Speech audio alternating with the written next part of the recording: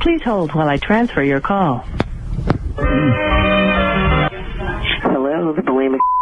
How can I help you? Chef Levy. Sheriff Levy? Chef Levy. Jeff Levy. I'm a vomit lover. What does that mean? You know, I'm into emetophilia. I like girls getting sick. Can you help me with that? No, I can't. You want to get involved to help people who are sick. Seeing girls vomit, I get turned on.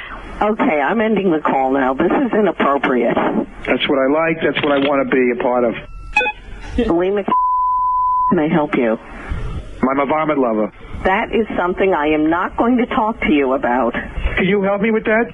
What is it that you need help with, Jeff? But do girls like to get sick? Maybe bulimic chicks. No, they don't like to get sick. Seeing girls vomit, I get turned on. Off the mark. But the question is, are any girls out there willing to accept the likes of me, a 49-year-old man who doesn't have a career, who's out of work, doesn't make much money, obviously, and just likes what he likes? And I think I would need to find a girl who has shares that same fetish. No. There is nobody here who can help you. I like to stick their fingers down their throat in an erotic way, and I get a hard-on from it. First of all, nobody likes to stick their fingers down their throat. Second of all, you have really offended me personally. Sir, you are an asshole.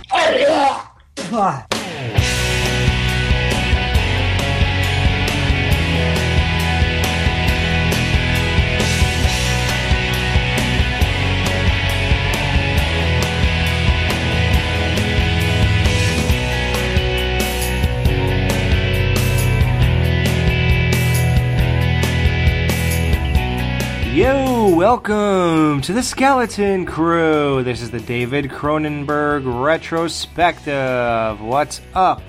We are in the dungeon. We are here to do this thing, and I am joined by Jamie Jenkins and our special guest host, Dave Z from Banana Lazier. What's up? Hi, everybody. Hi, everybody. It's Dr. Z. Glad to be here. I'm so glad you could join us for this, Dave. Oh, Jamie, me too. I'm so stoked knowing what we're covering and that you're here for it. It's like Alex was just lucky. Not lucky, but when he was on The Shining with us, that's probably how he felt. Oh, man, I'm going to be on with someone that's going to be gushing for friggin' 2 hours. Well, yeah. Now that's how I feel, and I'm stoked. She's gushing. I gush anyway, but that's a whole nother story. Nice. When Jamie said, I want to do a David Cronenberg retrospective, that sounds like the most boring thing on the planet to me. The name David Cronenberg sounds boring. It just sounds like I'm going to fall asleep here. And then somebody said that he's the guy in Jason X who went up to Jason like as if he was going to take him away or something with the soldiers in the beginning. Mm-hmm. Right? Yeah. Okay, that made me feel like it was even more boring. Did not help at all. No. This guy's old. Did anyone tell you about the Night... Did you see Nightbreed? Mm-mm. Oh, then forget it. Is that him too? He played a slasher in Nightbreed for that man. Oh, okay. Yeah. Oh, yeah. So everything just sounded like I'd fall asleep, and I think this is a bad idea. But I said, but Jamie must know. She must know what she's talking about, so let's do this thing.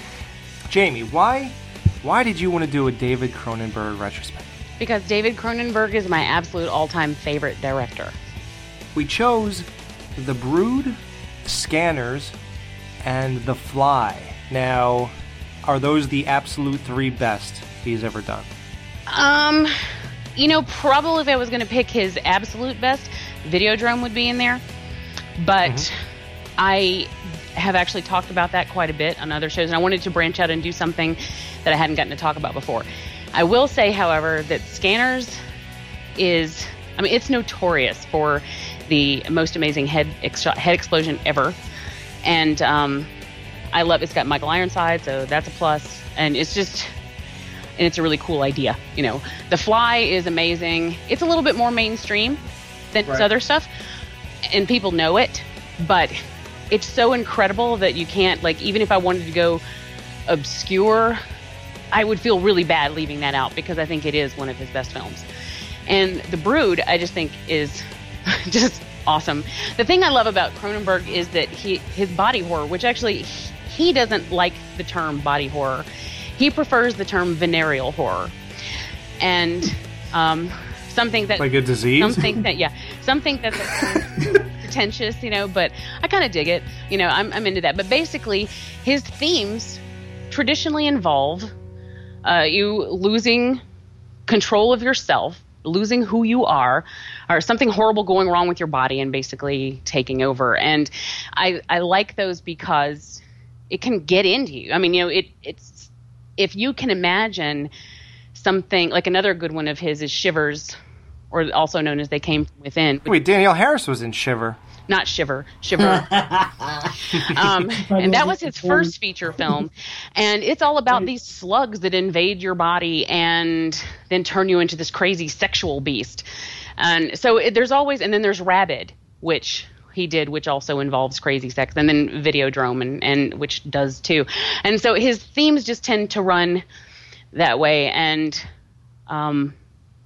Jamie, have you seen every movie he's ever made? Yes, except for there was a recent one. I even watched he did a short film recently that was online, and I watched that. But there's one that I haven't seen, and I can't remember the name of it, which is why I haven't seen it. But pretty much, yeah. I mean, I am all over his catalog, and some are stronger than others. And in later years, he's gotten away from horror. He did A History of Violence, which is still amazing. Eastern Promises. So, like, he has, as he's grown as a filmmaker, he's gotten away from horror. I would love for him to come back, because I think that he gets it. I think he understands. He is the one director who is guaranteed to be able to skeeve me. Like, he can really just make me go, ugh. And I'm going to actually talk about a perfect scene that's an example of that in one of the films that we're discussing. So I'm sure I know what it is. All of those, maybe all of those reasons. When you say what it is, I will say if I was right. Okay.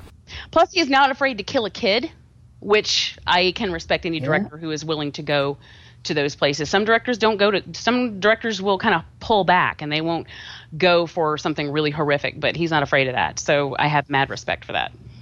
I'm okay with killing kids also. Yeah, I love. Oh yeah. Well, I am. Oh, you mean videotaping it for fake? Oh, I'm sorry. Yes, right. Me too. I'm with Alex, though. I'll tell you what, I've avoided Cronenberg. I've seen some. I haven't seen a lot. I've seen some. I've seen The Brood more than once. And I've seen The Fly 3 times since it came out. So it's been a while. And I never had an interest in Videodrome or Scanners. Even I own Scanners. Never watched it. Never had it. It just seemed too sci-fi-ish to me. However, and also I kind of have an issue with body horror. It's sometimes for me that's the one thing that's difficult for me to watch sometimes. And, See, exactly. That's what I'm talking about. It's good. Yes, it is good, but it's hard to... It can be really disturbing. Yes, but because some of it's disturbing, I like some things that are disturbing in certain ways, but like I won't love a movie because it's too disturbing sometimes. And some of the body horror type stuff has done that to me. Like Antichrist. I wouldn't call it body horror, but you've seen that movie, Jamie? Oh, yeah, yeah. Okay, the stuff that goes on with both of their freaking genitals towards the end of the movie. Yes. It makes me... I'm curious because I think it's an excellent film. I would watch it again, but I wouldn't say it's a 5-star movie. I would say it's a 4-star movie because there's some things in it that disturb me, so it prevents me from loving it. You know what I'm saying? I getcha. Okay, so that's my thing with body horror, and Cronenberg just seemed more sci-fi to me than horror, just the titles. But anyway, I'm feeling There's different. some elements in there because he likes to use science. He likes to use medicine to get his point across, and I think that sort of grounds it in a reality, even though it's completely outside reality. Like with Existence, which is all about video games. And like with the video games of the future where you're porting directly into your spinal column to be able to play in virtual reality, basically, only it's like real reality. So I mean he does use those scientific and medical things to sort of ground his film. So I can totally see that, but yet he brings the horror at the same time. And you know what? I feel differently about him after watching these 3 movies, though. So all right. Well, I guess we'll see how differently you feel. Yeah, well, I'm gonna watch Videodrome now. I'll tell you that much at least. So. Yeah, I want to watch that too. You should. I really recommend that one. You should. And James Woods is amazing, and Debbie Harry is in it, and she's amazing. And it has some really cool themes too. So. You know, the Dead Zone too. I saw the Dead Zone growing up because it was Stephen King, of course. Oh, me too. And I was never much into it. I'd like to go back and watch it now. It's been years. Maybe I'll like it more. But I guess holding it up to King's other works that have come to film, especially around that time, it just didn't really hold up for me personally. But now I'd like you to know go what? back. Me neither. I didn't think it was that. I remember watching it. I wasn't that amazed. But did you ever see the Ned Zone with the Simpsons Treehouse of Horror? Bring that up. Yes. No beer and no TV make Homer something. Don't mind if I do. So my perspective on this retrospective is I saw The Fly, I guess probably when it came out. I had a very vivid memory of it. Vivid means good, right? It just means clear. Okay. You know, like you remembered it well. Because I'm just used to Vivid Video, the porno. Oh, yeah. So, clear, good. We get to see those girls clearly. Awesome. Or bright. Colorful. Yeah. So I had a vivid memory of The Fly. I remembered the fingernails. I remembered the horrific scene at the end, what he did to the guy. I remembered sort of what he looked like, things like that here and there. So I must have seen it, I'm going to say, just like Dave, 2 to 3 times. The only difference is I have not seen it in about 20 years. So that's with that. These other Scanners, I always heard of it. I remember Wayne's World. You ever see that scene on Scanners where the dude's head exploded? Yeah. That's all I remember. That's all I know of Scanners. And then watching Adam Green's Holliston, he made, I think they did that in the first episode right before the credits. He made Joe's head explode. And I do know the reference. And it's interesting because it still shocked me, and I'll tell you why when we get to it. And that's it. And The Brood, I think I remember seeing a clip of this movie in, what's it called? Something's 100 Scariest Moments. Oh, was it Bravo? Yes. Let me say one thing about Scanners, if I may, and the head exploding scene. I saw that, Jamie, I know you've seen this, and it's funny because we talked about it on Banana Laser recently, but in the same type of situation. But Terror in the Aisles, you've seen that, right? Oh, Jamie? yeah, I've got that actually on VHS, and I saw it in the theater. I saw it in the theater. Yes, it's great, right? I love it. Okay, well, do you remember how they did it, how they kind of did things? I was talking about this on our show, but when they were showing the bits and pieces of the different movies, they were having like different little like, what do you call it? Almost like montages from different movies. Uh-huh. And, okay, one of them, they did When a Stranger Calls, and they played it perfectly. They showed the first phone call early in the movie, then they showed another one later. Then at the end of the movie, at the end of, what's the movie we're talking about? Scanners? No, the other one. When a Stranger Calls? No. And the Terror Aisles? in the Aisles. Terror in the Aisles, sorry.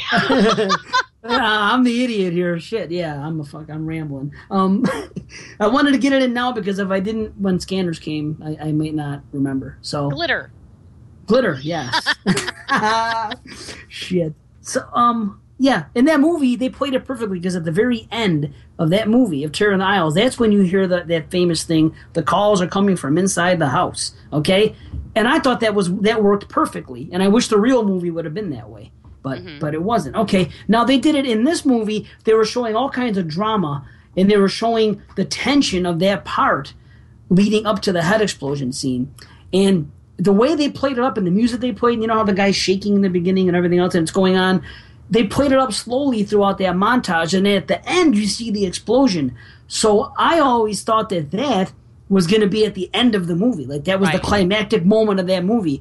Wouldn't you know, and I sat down to watch it and saw that it was right at the beginning. I was like, holy shit, it just totally fucking, That's the same thing Alex said. Is it? Really?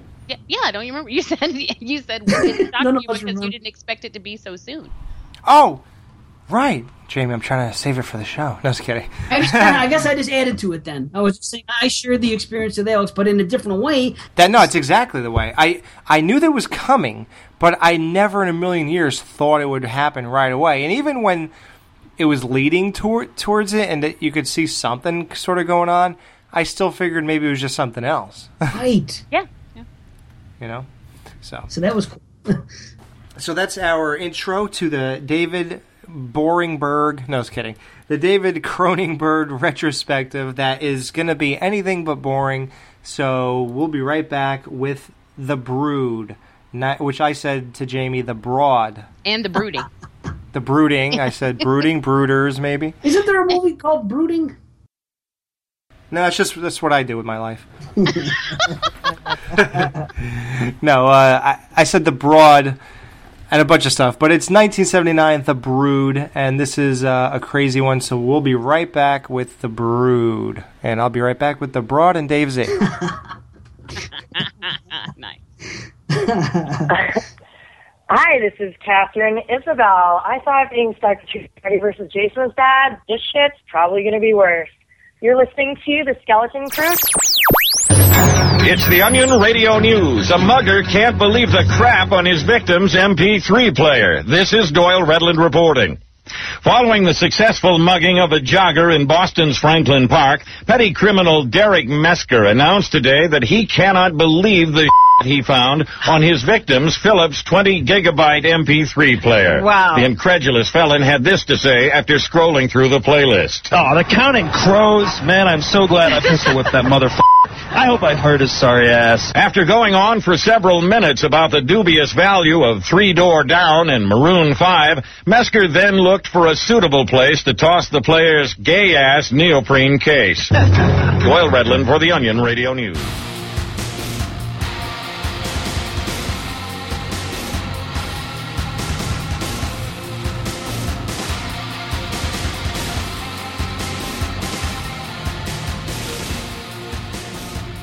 Okay, this is The Brood, 1979. David Cronenberg is the writer and director.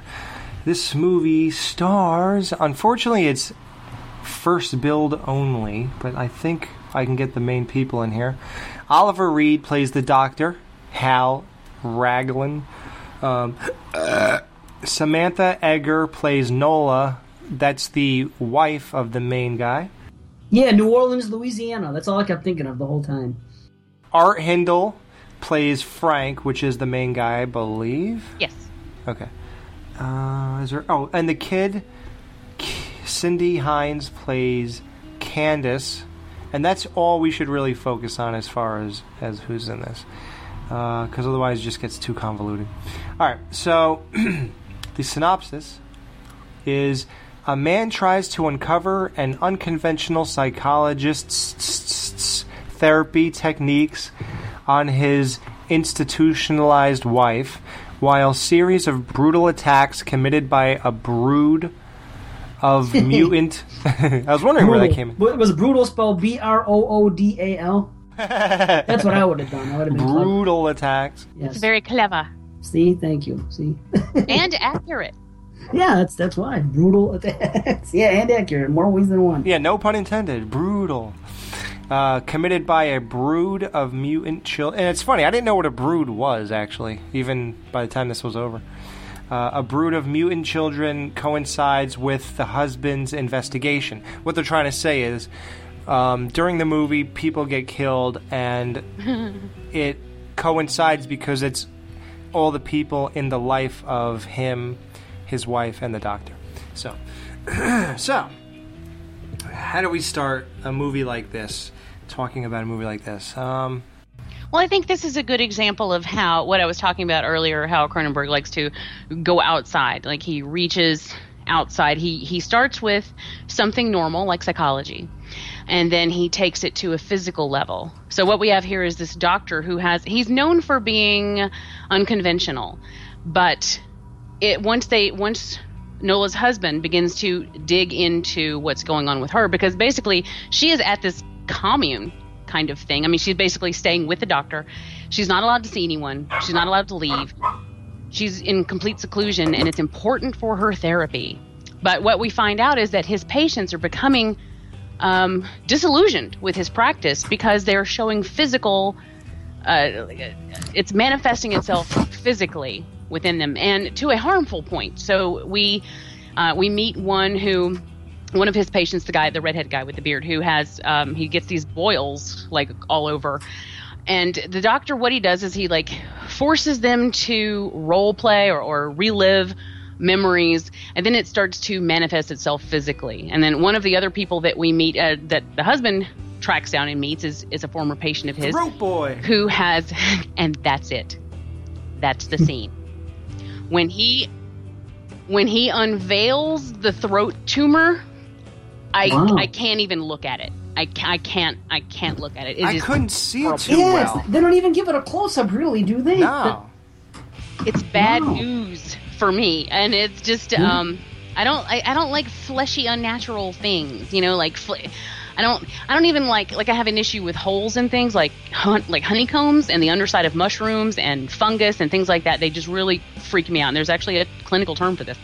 I have no issues with holes, by the way, and they do not freak me out at all. But I don't have any issue with mushrooms either. It's a real phobia. But for the way that this looks is sort of striated and just gross looking, and I mean, it's not slimy gross or anything like that. It just I don't know, just imagining that thing. It's almost like a striated goiter sitting on the front of his throat. It looks like a gash on his throat. I was about to fuck it. And it's just gross. Anyway, it's disgusting. So anyway, what he finds out is that these people are, and he's starting a class action lawsuit. He wants to sue the doctor for what he's done to him physically. Now, how do they know that just talking to a guy and reenacting as if you're his mom, you're his dad, how do they know that would be any reason that a big, gigantic gash is on your throat or that you have boils? Well, I guess, as far as the boil guy is concerned, there are scenes when you can actually watch them start to pop up when he's talking. So, I don't know. I don't know if they actually ever explain how they knew that was the cause of it. But I guess it's just sort of a, rule out kind of thing. Like, what has changed in your life and what have you been doing? And then maybe he's watched the progression of it over time as he's been involved in, was it cyclotronics? I can't remember the actual I think that's what it was called. name of it. But this, basically new age psychological thing that he's doing. And so I guess this guy has been paying attention that the more he's involved in this, the worse it gets. And so they put two and two together, and there you have it. But neither of those guys compare to what's going on with Nola. Because Nola she is physically involved beyond anyone's imagination, and that all of her rage, because she grew up in an abusive home. Her mother was an alcoholic, still is, to the point that it basically ran her father off. Her father never protected her from her mother, so she was always at the mercy of her mom's moods and her alcoholism, and she was just brutally abused.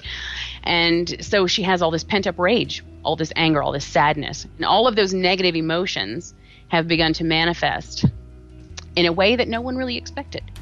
They should have called this Manifesto. That would have been a great title. And we first come in contact with one of these manifestations at her mother's house when her daughter is visiting the grandmother, the alcoholic, who, by the way, is an alcoholic there with the daughter. She cracks me up. Oh, yeah. Like, totally. Pour the kids some bourbon. What are you... She is just knocking them back the whole time she's there. Awesome. And she hears a disturbance in the kitchen. Did you notice this? It cracks me up. She's on the floor with a little girl. She hears a loud bang from the kitchen. And she just kind of looks up and goes, and then goes back to what she's doing. And then she hears another loud bang, and then she's like, oh, like maybe I should check that out. And I'm like, how many loud-ass noises do you need to hear from one end of your house before you think something might be up? Yeah, there wasn't even a cat there. I guess if she had a cat or something, but no, she's like, I think I stacked the dishes wrong or something. I'm like, what? Who the fuck does that? They go, how high is the stack? Coming through your house. What are you talking about? Now that poses a great question now. Jamie, if you were alone in the house and you knew nobody was there, and it was at nighttime, you're right about to go to sleep, you have like a little book out, candle next to you, and you heard a fart, would you laugh or be afraid? She'd run. I'm a runner. I am. He pegged me right there. There would be a Jamie-shaped hole in my wall. Let me tell you. Well, you've heard the story about when I was living alone in my apartment, and I saw that strange shadow peeking out from around my bathroom door. We talked about that on the Haunted episode. I hauled ass. It was 3 o'clock in the morning. I grabbed my shoes, grabbed some clothes, and then just took off. Like, I went to my friend's house at 3 o'clock in the morning and started banging on her door. Because I run. I am not sticking around. And my joke was, I wish I was your friend. Oh yeah, that's right. All right. Well, so yeah, she just acts so like. Well, let's not jump to that quite yet. Let's start from the beginning with this. We won't go too in depth because we have a lot of movies to do. But so the opening scene is you see the doctor, how he communicates with his patients. He basically makes them. I don't know what kind of technique or how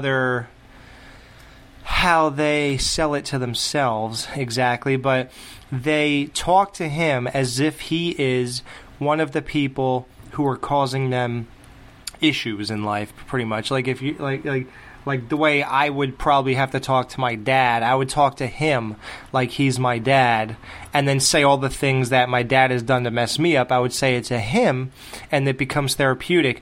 But they seem to do it to a degree where they sort of believe in it in a weird way, and it's weird to me because when they ask specific questions, this guy can't really answer any of these things because he doesn't even know that it happened. Like when he had no idea that Nola's father never protected her. He was saying, why are you saying that? And then she kept saying, and why did you do this? Why did you do that? He can't answer. Yeah, but then he would twist it and he would use that in his fucking routine as playing her father. The next time they would talk, boom, he would, you know what I mean? He would go into their role. Yeah, like he's learning. Well, sure, yeah. He's learning about her background from her talking to him, and then he'll use that the next time to be like, and yeah, I mean, you're right. Her voice would change. Even when she was talking to her father, which was actually Oliver Reed, but when she was talking to her father, her voice would change. She sounded like a little girl. I mean, she was there. She was in the moment. She was totally believing that was her father that she was talking to. Mm-hmm. It's weird. But it's cool. I mean, I guess he hypnotizes them. So basically, the whole premise of the movie is that the dad wants his daughter to never visit the mom while she's going through the therapy because she's coming home with like punch marks, bite marks. Oh yeah, bite marks, scratches. Yeah. Somebody, when he was giving her a bath, he discovered that someone was beating the hell out of his little girl, and he assumed it was her mother. Right. So that's the major premise of the whole movie, and you are to believe that the mom is doing it, and the doctor's covering it up. Like, here's the thing. Did you guys trust this doctor throughout the movie? I mean, Jamie's like way too into it. So, Dave, like, you're more unfamiliar, and I'm way unfamiliar. So, I'll say I actually went back and forth on it. He never really did anything to make me not trust him, but I was suspicious. What did you think? Did you think this was like an evil thing, like the fucking sacrament? Or did you think there was something legitimate going on here? No, I was definitely suspicious of him. Absolutely. Whether or not I believed he was evil and, completely, definitely up to no good, I wouldn't say definitely, but I was very suspicious. If someone put a gun to my head in the middle of the movie and said, hey, the first time I watched it, and said, is this guy in on it? Is he doing damage or is he not? I would say he is. Right. They don't give you a reason to completely believe it, but you see how his methods are. And, they have to be hypnotized because he could switch to anybody anytime he wants, and they just take it. So you're like, well, something's kind of fishy here. Yeah, he has a little too much power over them. Yeah. I do feel like his motivation is pure at the base of it. Like, I don't think he intends to do anything evil, but I feel like once he saw what was taking place, the responsible thing to do would be to pull back. And I think he was so fascinated with the scientific side of it, with what he was able to do, he didn't stop to think if he should. And so he got sucked in, as a lot of scientists do. You see what you're doing, and this happens in movies all the time. You see what you're doing, you see that it has a bad response, but right. You are so compelled by your curiosity and what you're discovering that you keep going with it. You can't help yourself. And I think that that's really where he lies. It's like Frankenstein. Yeah, exactly. I don't think he had bad intentions going in, but I think that he was irresponsible and that he allowed it to continue because he was curious himself. You know what? I think maybe he was afraid of the brood. He couldn't leave her. And you see later that he really is. Like he when he's talking to the father, he's like, you have to basically keep her happy. You have to keep her mellow.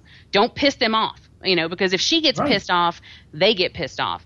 And he was going to try to go in there and to go into the room where they were, and he's like, you don't get her pissed off because he knows what they're capable of. All right. Well, yeah, he has to stay on her good side. What if he turned her into something and turn? You know what I mean? The Brood will come after him. He's probably thinking. So maybe maybe his intentions were genuinely good, and this was a good, crazy therapy. But maybe it was working to a degree with some people. But maybe, straight up, he might have just been afraid of the Brood when he saw what they're capable of. He's like, well. I guess this is my life now, I'm stuck. And he was afraid of that broad when he saw the shit coming out of her stomach. Which is another scene. I'm sure that's probably the scene you were referring to, and that one does kind of get me too. Yeah. I was wrong. Alex, there was some stuff in here that was kind of. You're right. Because I look at this movie differently than I look at The Fly. The Fly just seems more in your face and it's overdone. I don't know. It's hard to explain. I guess because there's so many different elements to this movie. I guess it didn't have the same effect on me. You know what I mean? But yeah, looking back on it, I'm like, oh, now that we're talking about it, there are some pretty fucked up, skeeved out things. Oof, yeah. Well, here's the one thing to help Dave's argument. There are reasons he would have chosen that the guy is evil when he put a gun to his head. It's because even scenes like when, he says, I want to take the daughter away, she's getting, the shit kicked out of her. The guy's like, you can't do that at this critical stage. And then the guy's like, hey, her mom died, I have to tell her. And he's like, no, you can't. She's at a far too critical stage.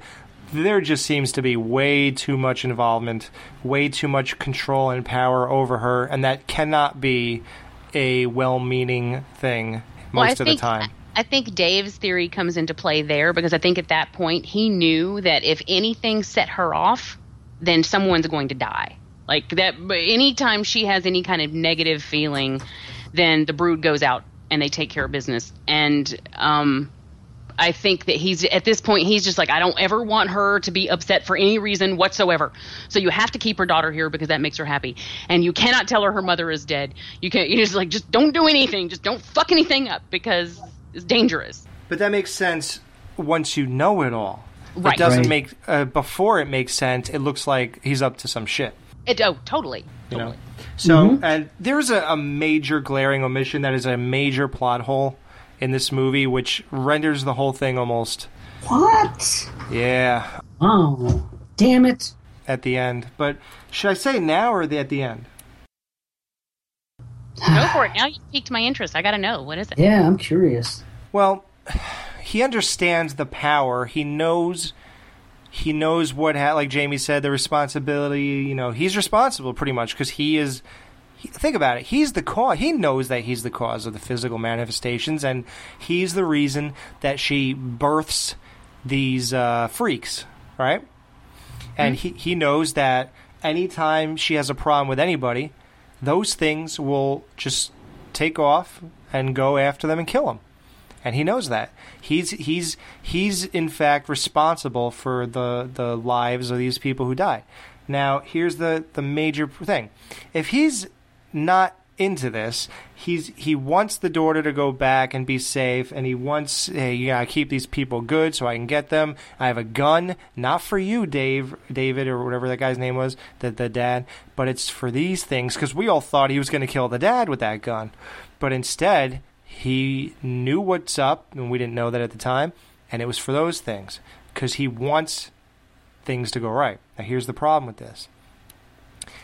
If you know this, why are you providing a place for her to do this, harbor this, continue this, and everything else, and house these people and let this all take place and continue to breed more and more and more? There's had to be 20 of these fucking things. Why didn't you just blow their heads off when they got upstairs or cut their throats or whatever and possibly kill this lady, Nola? Why did you continue to breed the breeding? It just doesn't make any sense. I think, I think it's one of those situations where you find yourself deep in it, and you're so deep, it's like a point of no return. For one, if he had to be careful about making sure that she stayed there and they stayed there, because if anyone found out, his career is over. I mean, he's not only that, but he's probably up for some charges for something crazy. And then as far as killing them, I honestly don't know. I mean, I honestly think he should have done that as soon as he realized that something dangerous was happening. But I get the idea that, the time that they attacked her mother was probably the first time they had done anything like, well, okay, they did attack the little girl, but I don't think he knew about that. Yeah, but how about this? Maybe it was too late. Maybe by the time he found out about the brood, there was too many of them. Maybe this was going on under his nose, or it was going on even before she was in that treatment. Who's to say it wasn't? I don't know. You know what I'm saying? Yeah, really. Why not? Yeah, we do know they have a vulnerability to. They have that little fleshy sac at the base of their shoulder of their blades. neck, or their shoulder blades, right? And that is their vulnerable spot. And we do know that. However, I don't know if he knows that. Like, I don't know what he knows. Although when he does go to shoot them eventually, he does aim, like he shoots them like between the shoulder blades. That's where he heads for. So, I don't know. I think it's just I think he got into it. He was too deep into it, didn't know what to do. So it's one of those situations where you just try to tread water until you figure out how the hell to get out of it. So maybe he was just figuring, let me just keep her here for a while. Let me keep this going for a while. I don't think there's any way to stop it at this point. Like, I don't think he can stop her from doing what she's doing, or from basically giving birth. I don't know. It's fear. To be the honest, answer is fear. To be honest, and I agree with that. And I think, to be honest, the doctor is kind of all over the place, and he's sort of a mystery here in a lot of ways. There's a lot of stuff that never gets completely fleshed out. Well, but just to counterpoint Dave's one answer that, or maybe Jamie said it, that she could have been breeding these things before, and then he met her in the midst of it. But that can't be true, because the whole idea of the body manifestation thing is that it happens with the doctor's method of helping people.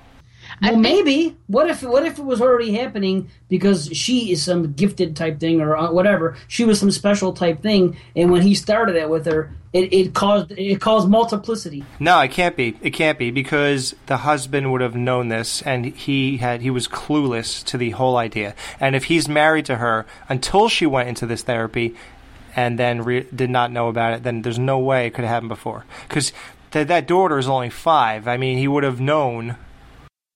Well, yeah, maybe she kept it a secret, or maybe they were separated. Maybe there's ways, because we're talking about things that are supernatural. So when it comes to supernatural shit, the way I look at it, and anything is kind of possible. No, I think it's clear that she is more susceptible to his methods, and I think more susceptible than he expected her to be. And so she already I think she had a predisposition for this. At the very least, because as we've seen with the other patients, they didn't manifest anything like this. One of them had some boils, and he was kind of miserable with that. But the other one had cancer; he was totally miserable with that. But my daddy, will you be my daddy? My daddy won't be my daddy. My surrogate daddy won't be my daddy. Nobody will be my fucking daddy. Shut the fuck up. This is a completely different. This is way beyond either of the other people that we've been involved with. So, I think there's something about her. Going in. She's the queen. They even said that. She's the fucking queen bee. Oh, yeah, right. Yeah. She is the queen bee. And even her daughter's prone to bubbles on her arms like that douchebag. Mm-hmm. Unless those are going to grow into pod people. But you know what, Alex? I think I like the movie so much that I'm just trying to fill the plot hole that you came up with. Maybe it sounds like I'm reaching, but I never thought of that, and I've always enjoyed the movie. So I'm just trying to say, well, it could be this and it could be that. I mean, they're not. It's plausible. Give me that, Yeah, for the record, that even saying this doesn't bother me. It doesn't mean anything. I was just wondering if maybe you had an answer. But that, I guess you could say it's a plot hole in a way, but we don't really know whatever led, how anything got anywhere. So we just don't know. So I can't really say it's a plot hole.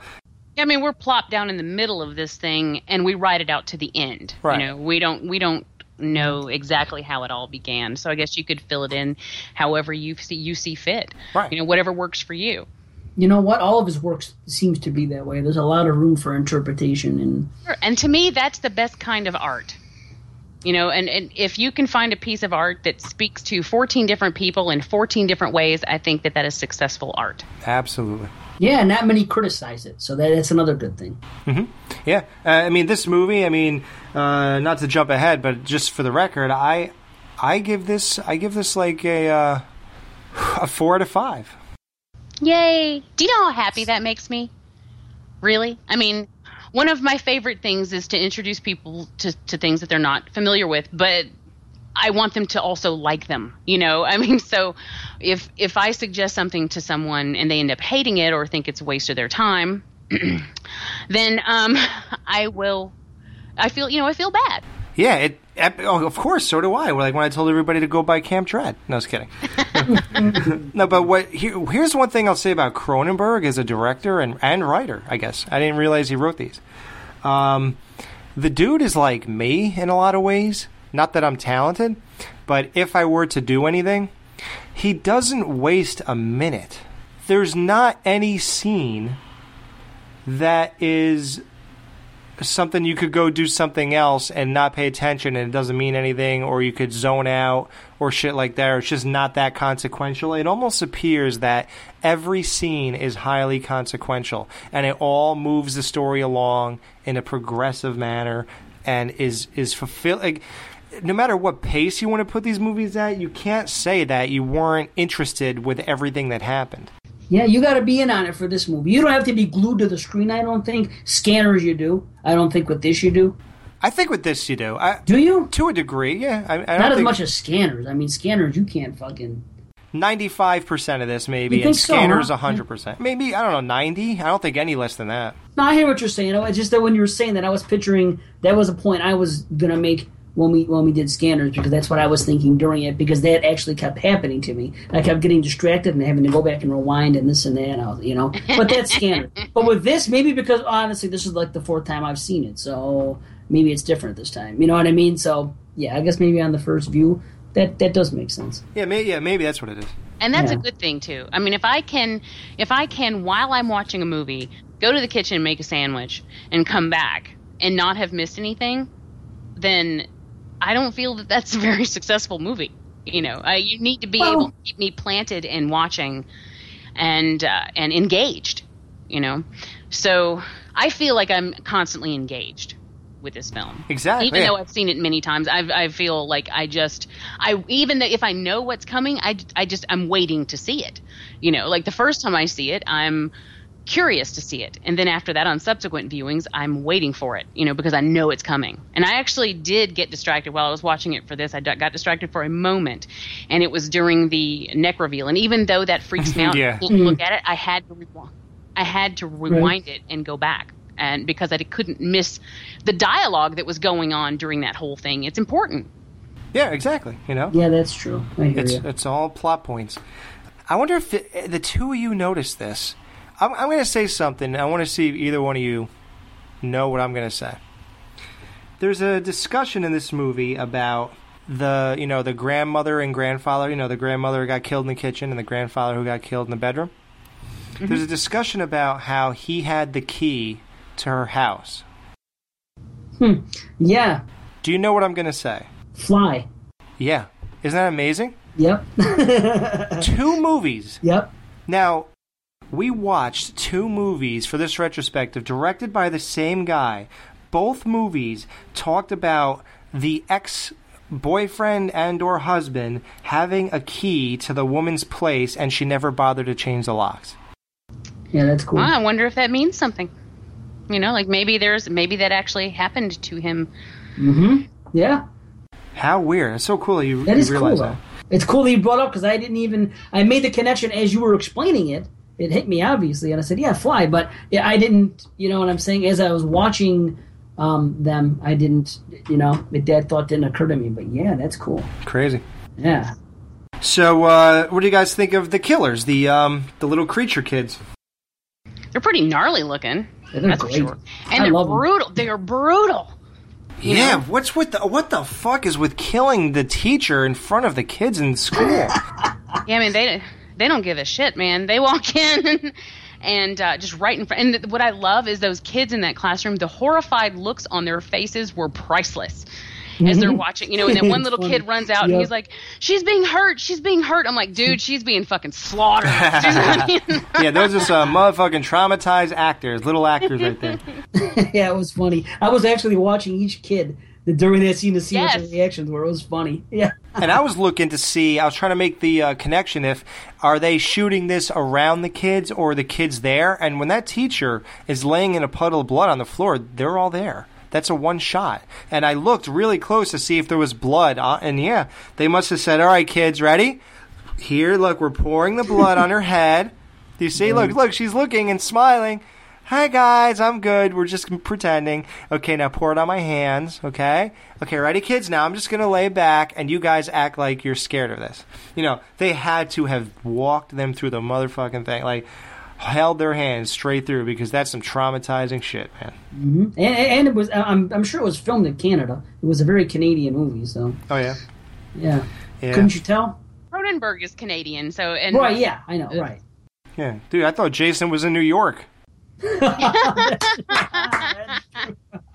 fuck do I know about Canadian? I was very Canadian. Yes, it was very Canadian. This was very. I could tell because I live, 15 minutes from Niagara Falls. So I grew up on basic cable, or not even. It was when it was free TV. We had a Canadian station, so I'm very receptive. As soon as I hear that accent, I know, and I can tell when something's Canadian. Oh yeah, right off the bat, absolutely. Hey, do you ever go over the Niagara Falls in a barrel? Not yet. Stay tuned. We have a client who's in Canada, and he calls and he's like, "Yeah, Jamie, how you doing?" And I'm like, and he actually sounds like he's very Minnesotan, but it's like that times 10. But he's Canadian. I'm like, "Oh, hi." I was like, it took me a second to realize who you were, to wait for your accent to kick in. He's like, "Oh yeah, we were talking about that earlier. Yeah, we don't have one." I'm like, "Oh, you don't?" And he's like, "No." And I said, "But I guess I do." He goes, "Oh yeah, but it's darn pleasant, let me tell you." Yeah, well, okay, so what we find out is that, like we said, Nola, whatever she thinks the Broods do, she's like they're her little servants, I guess. I don't even know if these guys eat or shit or anything. I don't know what they do. They're not. They wear tracksuits a lot. Yeah, they do. Yeah, they do. Who the fuck gets all their clothes for them? Oh, they're great, though. He apparently buys in bulk from, like... Oh, yeah, he does buy them Burlington Coat Factory or something. Burlington Coat Factory. He has a Neiman Marcus card in case you want to buy a gift for anyone. Basically, the scene I was talking about that skeeved me out in this movie comes around at the end. She lifts her shirt up to show her yummy tummy, and it's pretty gross looking, and even before you get to what the fuck's sticking out of it. And basically, it's a tube with a sack. She cut it open and starts licking the baby clean. And that is where I was like, alrighty then. Very animalistic. That's very animalistic. Exactly. Yes. Yeah, that's where I started getting grossed out. She didn't eat the placenta. That would have been cooler. She should have fried it and ate it. We find out the doctor was an honest dude. He just got caught up in some shit, didn't know how to do anything, and, it blew back on him. Things went wrong, whatever. The mutants killed him because she started flipping out when he was going for the daughter because she figured out that's why the guy was there. She wasn't buying the shit. Oh, then she said, well, I'll have these things attack your daughter because I'm not giving her to you. That's my daughter, and I'm not going to give her to you, so I'll have her killed before you get her. So they did go to kill the daughter, and then he said he'll kill her, and luckily for him, once he killed her, they all seemed to die for no real reason. They just died. Well, her rage was what bore them, and what kept them going. So, well, that and the sack between the shoulder blades. That too. So now, Dave, would you have killed this bitch? What? At one point? At what point of the movie? When he did it. When he killed her. Because I was wondering. Yeah. Yeah, of course. Yeah, right? It seemed like the only option. Yeah, of course. I would have killed her before that if I could have. I mean, think about it, I mean, what happened with his child and everything? Oh, he doesn't... Oh, you would have killed her just based on the idea that she was beating the child. That would have been... That would have been... I wouldn't... That would have set the wheels in motion, that's for sure. So that's the movie, and at the end, like I said, you see two little mumps, whatever the fuck, pox on the fucking kid's arm. I don't know what that's really supposed to allude to, like... Maybe she got treatment from the doctor. Yeah, that's what I was thinking, but that can't be true. I don't know. Then the doctor would be evil if that was the case. Yeah, right. So, that's the movie. Like I said, I give it a 4 out of 5, so we know Jamie, this is her retrospective, so you probably give it a 5 out of 5? Yeah, that's pretty solid. I love it. You love it, right? I'll agree with that. And Dave, how do you sit with this? No, I'm right in the middle. I'm 4.5. Cool. Yay! Yeah, it's my favorite Cronin. I'm happy, and so is Fester. Nice. Right. Dave Fester.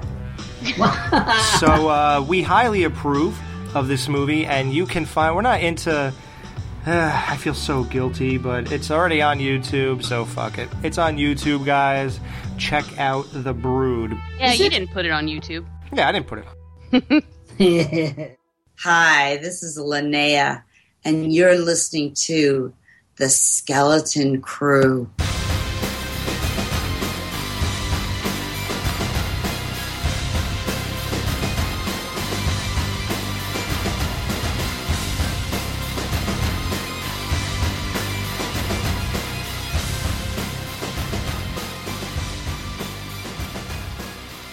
Mayor Grundy barfed on his wife's tits. Sorry. The something twins barfed on each other. The Donnelly twins, yes.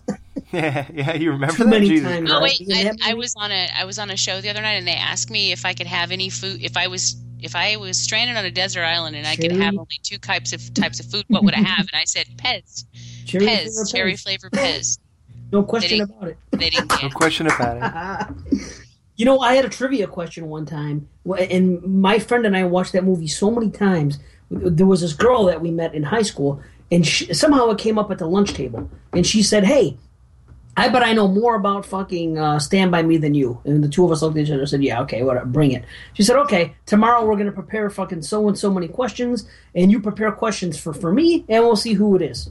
And of course, we fucking schooled her so bad. I actually felt bad. By the end of it, I didn't even want to, ask the questions anymore. Did you ask her, like, what was the make and model of the Jeep that they were driving? What does it say on the gas station tanker? I Johnny Gorder, yeah. I had a darts team that I was captain of because I used to throw darts. At what? A dart board. Oh. And nobody, just in a bar at anybody, I was just staying on the side of the road throwing them at passing cars. No, I have trophies. I was really good. Get out of here. And I was the captain of a darts team. One of my teams was called Cherry Flavor Pez. Nice. I don't get it. Oh, wait, we just talked about it. Yeah. Oh, wow. You're as bad as me. Oh, goldfish over here. You know what? You know what I'm amazing at? I have a skill that almost no one else in the world has. Am a master, of Saved by the Bell trivia. What? One time we were at a party. This guy had an app on his phone, Saved by the Bell trivia. He asked 60 questions. I got 59 right. Wow, dude. I'm so excited. I'm so scared. I was almost on Who Wants to Be a Millionaire. I got to the very last, I already had my plane ticket and everything. And, they had set up my flight and all of that. And then there was one last round of fastest finger, and I got knocked out just Oh, I thought you'd be an expert at that. Right, yeah.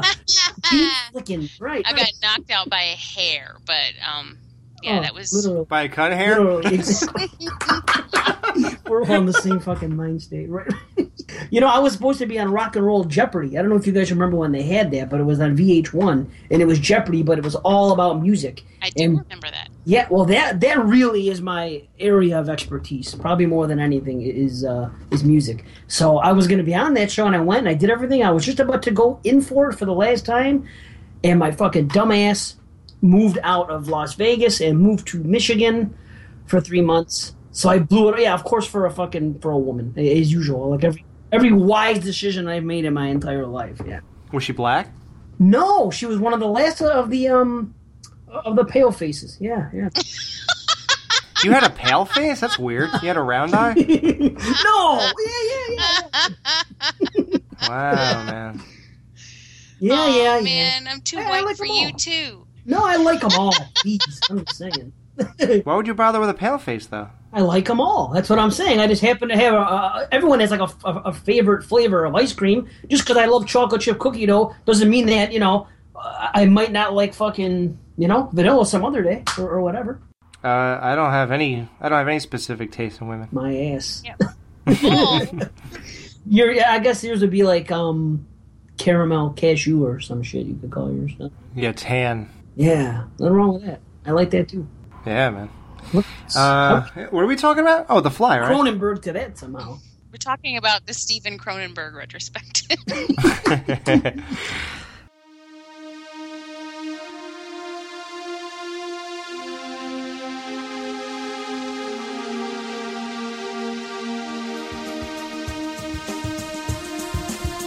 My name is Cliff, brother of Joe. I got me some crack. I want me some hoes. Let me hear you say yeah.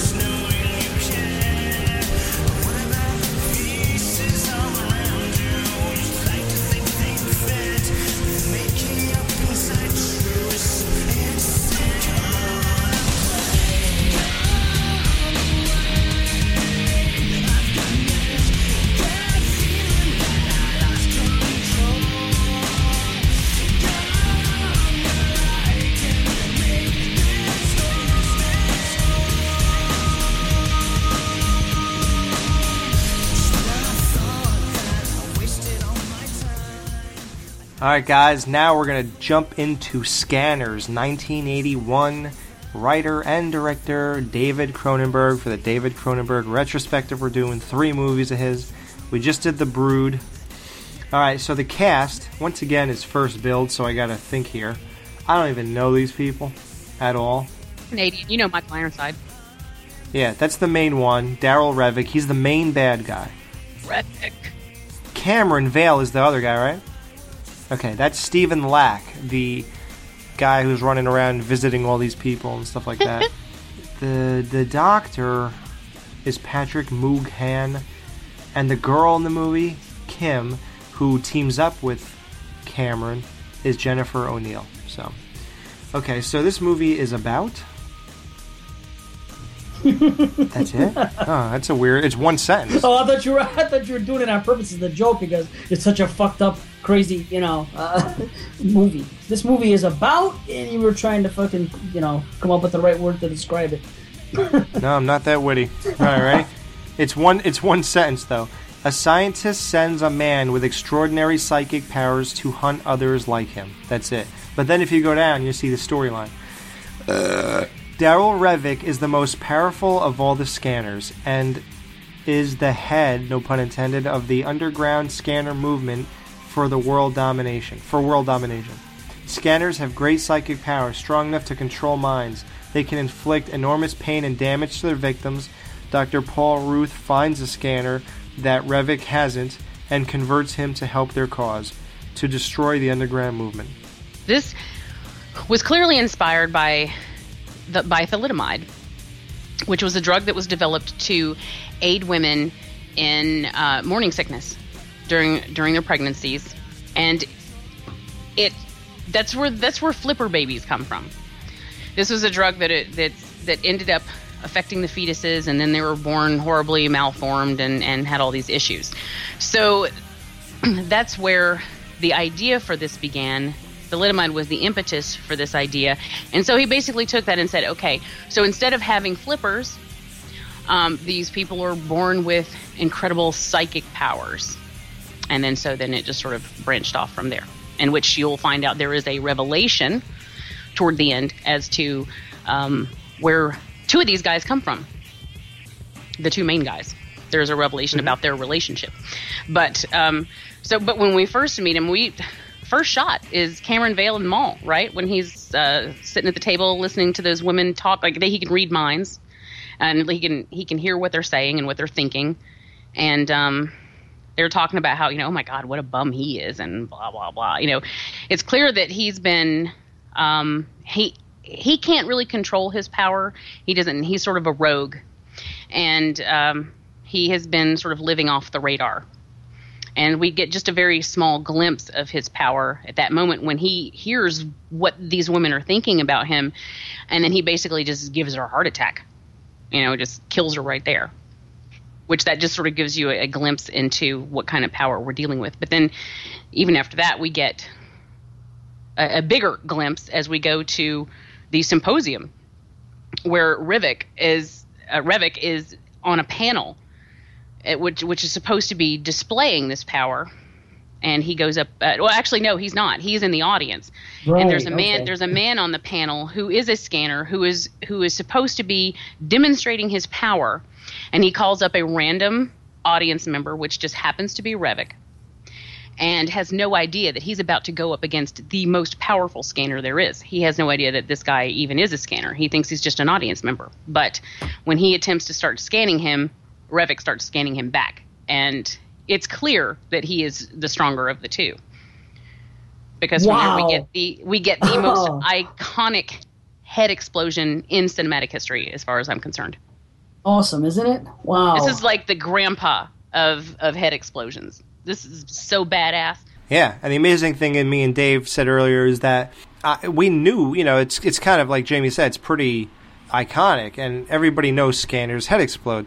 I think the thing that threw me and Dave for a loop is that we had no idea it was going to happen in the first scene.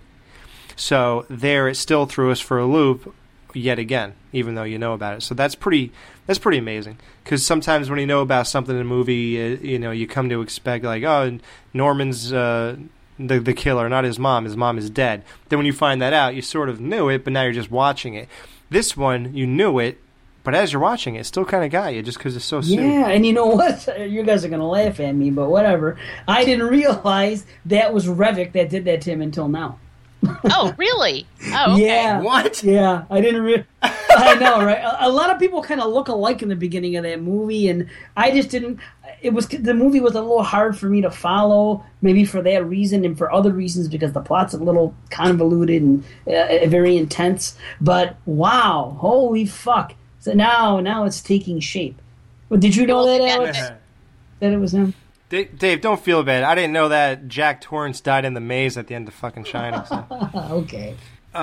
Did I know? Yeah, I knew. Because one reason, I know Michael Ironside. Okay, well. And I didn't know why that one guy gave himself the shot either. The doctor gave himself the shot instead of the guy that caused the panic. Oh, Dave. Now, in retrospect, I'm looking back, he was on that same team with the other guy that just came in charge the whole time. No, Revok, or is that his name? Revok made him. Yeah. Oh, I thought maybe he did it to himself because he was, on the same team. You know what I mean? He was, Yeah. That guy came into power when he did, kind of like an Emperor Palpatine type situation. But whatever. Oh, so Revok made him give the shot to himself. Jamie, you concur? Oh, yeah, sure. Okay. Yeah. I mean, that's just one more example of how powerful he is. I mean, he is the pinnacle of Scanner. Like, he can. So he thinks, and so we think, up until we see I still don't know. I still don't know at the end of the movie what the fuck happened, so I don't know. Wow, all right. I don't get it at the end, honestly. I don't know which one to believe, but anyway, we'll get to it.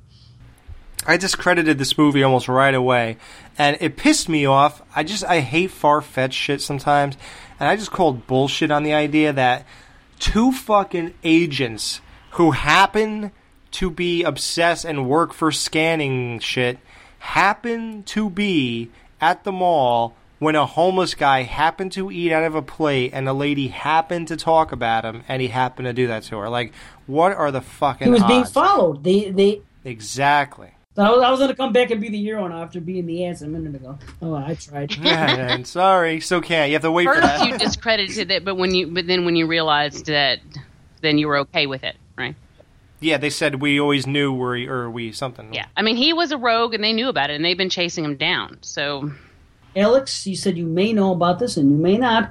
And I hate to be the guy to bring up fucking comics, but this is very similar to fucking X-Men in a strange way. Did this come out before the X-Men comic book did, or no? I don't know when the X-Men comic book came out. Yes, the X-Men comic book. The whole idea between the Scanners being, the X people, whatever the fuck they're called, the mutants. Mutants. Whatever it is. Okay, because it's very similar in a couple ways to me. And the whole thing, this guy's kind of like the Wolverine. He's kind of the rogue, and they all have their different things, and there's different leaders. There's a good one and there's a bad one, and they all have agendas. Anyway, this reminded me. This is the first time I saw it now, and I've seen the X-Men movies. Okay. Now, I'm not an overkill on it. I've seen each of them once. So anyway, whatever. As I'm watching this, I'm thinking of X-Men. I'm wanting to know which came first. That's all. Well, I will say I think David Cronenberg is a big comic book guy because X-Men #1 came out in September of 1963. Oh, wow. Wow. Okay. What you're talking about. It's something I've never thought about before, but I can, now that you've mentioned it, yeah. And I never will again. I can't believe I brought it up because I'm not into comic books. And it's funny, Jamie, there's other stories sort of similar to this where Hitler sort of. He's Jewish. Hitler's Jewish? And he's against all other Jews. Like this guy is a scanner, but he hates all other scanners. Hitler's not Jewish, is he? Yeah, half Jewish, I think. Yeah. Hitler is Jewish? Yeah. Half, I think. Oh, sorry. I didn't know that. I thought that his mother had a Jewish doctor, and she died. Jesus was a Jew too, and then. Well, I know that. I know Jesus was a Jew. Yeah, and then somehow he made he's a Jew, but if you follow his teachings, you're something else. You're Catholic or Christian. Like the fuck is that? Like, how could we be worshiping a Jew, but we're not practicing what he is supposed to be practicing, or something? Like, I don't even know what the fuck. Well, we can get into that, but that's a whole other discussion. Yes, that is a whole other discussion. If you want to talk religion, we can get into that later. Fuck it. It should probably be off the air, given the three of us that are included in the. Yeah. But anyway, I didn't know that. You know what? I heard that Hitler's mother had a Jewish doctor, and she passed away at a young age, and that's where his resentment for Jews began. But maybe not. I don't know. Whatever. I didn't know he was Jewish at all. That's the first I've ever heard of it. I didn't really pay attention in school, so sorry, guys. Sorry to waste everybody's time with that. If that's common knowledge, I don't know. Yeah, he's against all scanners. I guess my point is that, like, someone who's a part of something hates all the rest of them. Oh, sure, and I think it just is. He's not comfortable with his power. He doesn't like it. He feels like an outcast, or he is an outcast, basically because of it, and so, it's not a gift to him like it is to Revok. Right. Well, this movie, I mean, like I said with the other movie, in this one, there's never a dull moment. It's a slow burn to a degree with a steady pace of events. Things like that. But the thing is, again, Cronenberg writes all his scenes so that they're all good. It's just a weird... I agree. This movie... No, yeah, I agree. There isn't... He's not boring. But this movie, to me, it was a little hard to follow and confusing. Maybe that's just for me. Okay. I don't know. No, I can see that. There's a lot going on here, too. Right, yeah. Isn't there? Yeah, there is. Yeah. Mm-hmm. And if you're stoned or drunk... Well, that would add to it, too. No, I was sober. I was sober when I watched it, but I'll say that. And it's gonna be a movie that obviously requires repeat viewings. So I hope you liked it enough to do that. Oh, yeah, I'll watch it again. Sure. Yeah. Yeah, the only thing I regret is that there's not enough Ironside in the movie. Oh, I totally agree. Yeah, I was really thinking he'd be in it. Stephen Lack is not the strongest of leading men. Oh, right?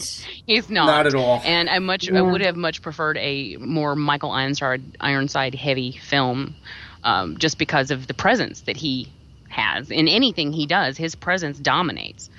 And look at Visiting Hours. Exactly. That's funny because I was thinking about that while I was talking about it. And I forgot that you'd actually seen that recently, so have that fresh in your mind. One of my favorite scenes is where they're in the waiting room at the obstetrician's office, and Stephen Lack is sitting there, and there's a magazine ad for this drug that they had created. Anyway, this woman is sitting there, and her baby, her unborn baby, starts to scan him. I think that is insane. I love it. I love the fact, and that's Cool. another example of him just going in there, and taking it to another extreme. It's like, yeah, this is still happening, and these babies are still being born, and this baby is so powerful within this stomach that it's able to scan without even being born yet. Or not even knowing what he's looking at. Has no idea what's happening, but is already exuding this power. So they're even stronger than most of the scanners are. It appears that this next breed of them is going to be more intense. And maybe that was the plan. I think as it goes along, it gets stronger because they realized what they were. He realized what had happened, and so they're sort of purposely breeding scanners.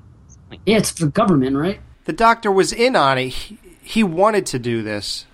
That's why when he said, I'm busy with a patient, he goes, I got this bottle here, and he goes, okay, I'll be right back. He knows he's deliberately working with Ironside to create, but he can't be working with Ironside. He's on the payroll, that's all. He don't give a fuck. Yeah, but Ironside wants to kill them all, so why would he want more of them? Because Ironside's not really in on that part of the business. The other people are. Who's killing all these scanners? Is there like a resistance? Yeah, there are different factions. There are the scanner, the group that he meets that has all the people that ends up actually one of them being a mole.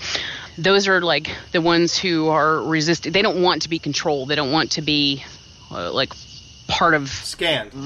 Right. And so they're rogue. They're keeping it to themselves, and they're being knocked off one by one because they are the resistance. So it's basically like the Jedi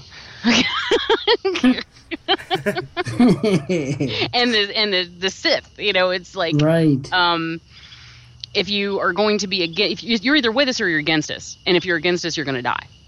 You're either with us or you're against us. What about the scene where they burst into flames? They burst the people into flames. Oh, that's great, man. Wow. Cool. And they blew 3 of them away before they did it. Was that girl really a mole or no? Was she with fucking the main girl? What's her name? The main scanner girl? No, because the guy said bullshitted them, right? You should be afraid of me. And then she said why, and he tried to kill her. Yeah, but as far as the plot goes, all of a sudden I thought she was part of the good team. They were all together. I never heard them mention that she had anything to do with fucking what's his name, Reddick. Because I remember they met them, they were all in that room doing that seance thing, there was like 6 or 7 of them, but they weren't bad guys. I thought they were being introduced as fucking friends that are going to help in this movement. Yeah, the doctor initiated, right? They were good guys, but... Right, so how is she with them, and is she a mole? That's what I'm saying, I was confused with this plot. Right. Well, I think she worked there, and then she lost her job. I think she defected, and basically... Why wouldn't they tell us? Did they not? Maybe I'm making that up. Did they not tell us that? Maybe I made an assumption. I don't know. I only saw it once. I don't know. It's strange you said that, though, Jamie, about I forgot the drug that you mentioned that they gave pregnant women, that this was a take on that. Mm-hmm. I took this as a commentary on the government's view of people with mental health issues. That's what scanners are, basically. People well, you know what? That is an interesting take too. I mean, it could also be in there. There are a lot of things that could be going on in here, and then it goes back to my whole thing about successful art and how it touches you. Yeah. I know that this drug is a direct, it's the whole idea of injecting pregnant women with a drug and then it having consequences that you were not aware of. That whole thing comes directly from the thalidomide experience. But I'm sure, just knowing Cronenberg, there were all sorts of other things going on in there. So pretty much anything that you see in it is probably there. It's interesting. Yeah, that's cool. I never knew that story about whatever. I keep forgetting the word. Thalidomide? Is that what you were saying? Thalidomide babies. Thalidomide. Yeah. Look, you should look it up. Look it up and read about it. It's very interesting. Flipper. I probably don't want to see it. I have issues with deformities and shit. That shit's no joke. I don't want to see pictures of it. No, I don't want to see Siamese twins. I don't want to see any of that shit. You can just read about it. You don't have to see the pictures. Yeah, it's like a miniature arm. Yeah, I don't know. I think I've heard about it. I just didn't know all the details. But I think maybe I remember hearing more of it when I was a child. If nothing else, you should have heard about it in the Billy Joel song, "We Didn't Start the Fire," because What did he say? Formaldehyde, babies down, John and Yoko. JFK blown away. What else do I have to say? Say formaldehyde, babies. They were always flipping since these moms were tripping. Yeah, for anyone out there who is not familiar with the song, look up the real one because that's not it. I don't know why they're drinking formaldehyde. They What's should the just lyric? have their morning sickness. Yeah, bow, wow, wow, wow. What's the lyric, Jamie? And we didn't start the fire about the babies.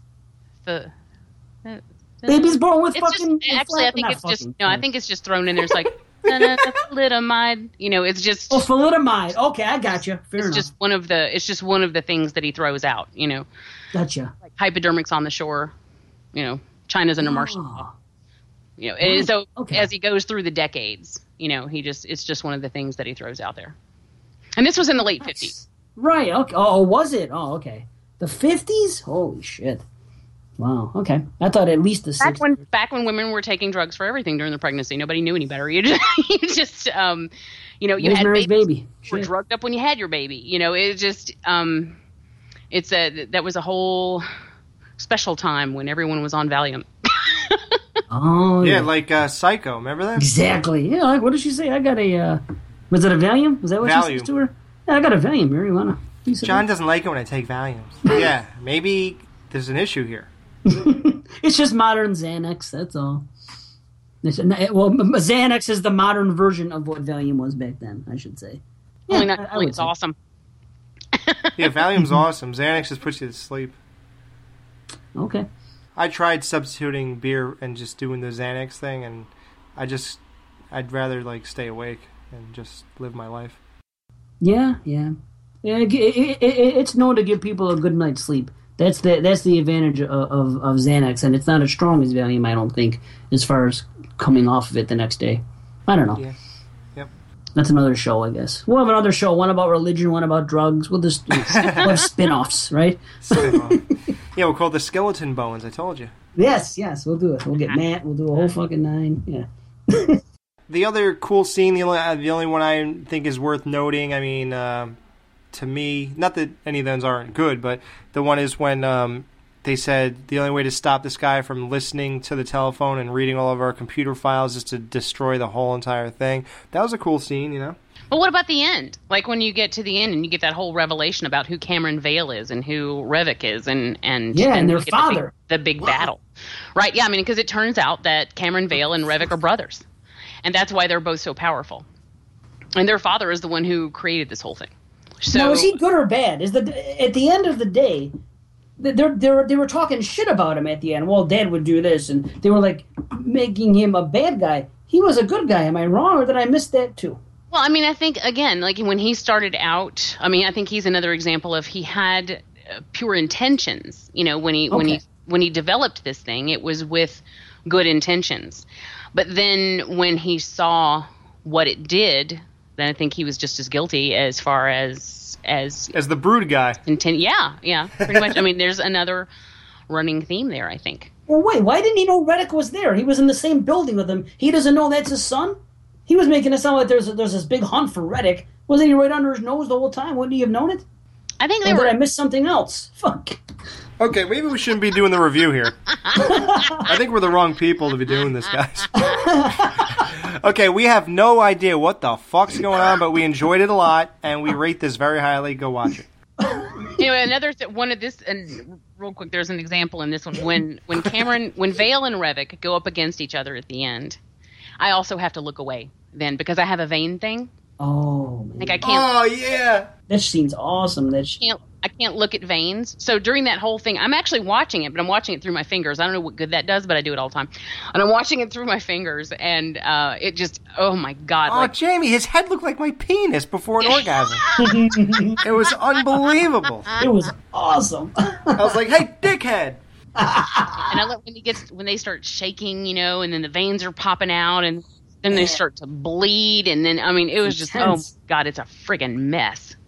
But in the end, maybe we shouldn't say what happened. Yeah, I was going to say, we should not spoil the end because the very end is Okay, we will spoil it because there's a retro, but okay, everybody who didn't watch this, we didn't give shit away because we don't even know what the fuck we're talking about. We do recommend you watch it. Definitely, I know we do. But, so we're going to get into the spoiler of this movie. So look at the timestamp of the show. It's available through iTunes, YouTube, Horrorphilia. You could look at the timestamp and skip to the next movie if you want to watch this. Okay, so Jamie, what exactly goes down? Now, it's a battle of wits, and pretty much the brother who was the homeless guy overtakes Ironside, but now...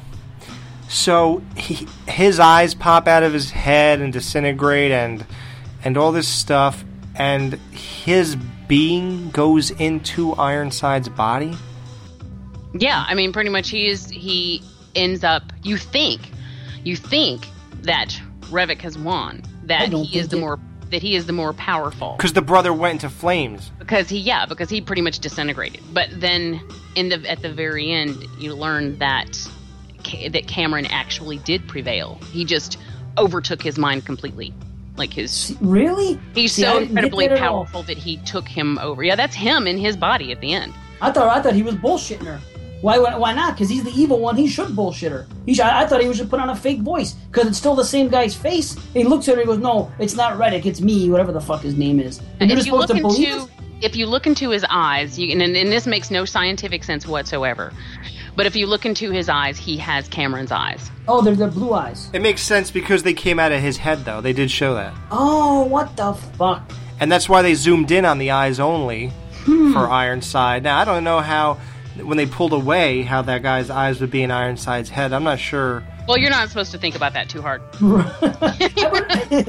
It's more the shock. It's more the shock of the revelation than the scientific accuracy of how it came to be.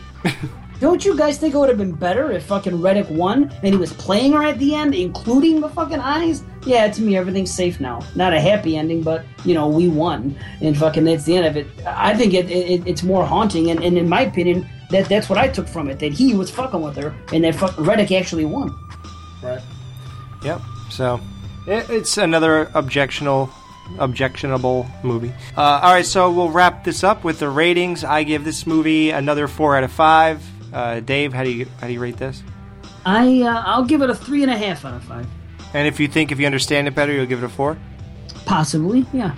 Possibly I would, yes. And Jamie, what do you say? Another 5? This is another 5 for me. I love the shit out of this movie. I love all the themes. I love all the effects. I love how powerful the effects are. I think they're done really well. And, I love it. Cool. Nice. This is also on YouTube in 10 or 11 parts. Go watch Scanners, the classic. And if anybody's interested, there is Scanners 2 and 3 combo pack on Blu-ray from Scream Factory. I have it. I have not opened it yet, but I heard 2 is not that good, but I heard 3 is really good. I have not watched either of those ever. I'm afraid of them. Okay, I'll watch them for you. Because I love this one so much, Yeah, they're not going to be anywhere near as good. All right. Yeah, Cronenberg has nothing to do with those two. So we'll be right back after this with the wrap-up of the Cronenberg retrospective with 1980-something's The Fly. We'll be right back. Hello? Bill, how have you been? Hey, Bob, how's it going? Well, have you heard anything about it yet? Who is this? George Takei here. How have you been? I don't believe I know you. I grew up in Arkansas. You did? Well, yes. So did I. But I don't believe I know you. I circled an ad here in the paper that might interest you. Here, it says, 1 lengthy black teenager for sale. Teenager for sale? Yes. Just a minute. Oh, great. Can you excuse me while I dappled my wang with the latex? Yeah. You won't believe what I just heard. What did you just hear? I love lengthy black men. Oh, you do? Excuse me, but aren't you a grimy Mexican? No, I'm just a hillbilly from Arkansas.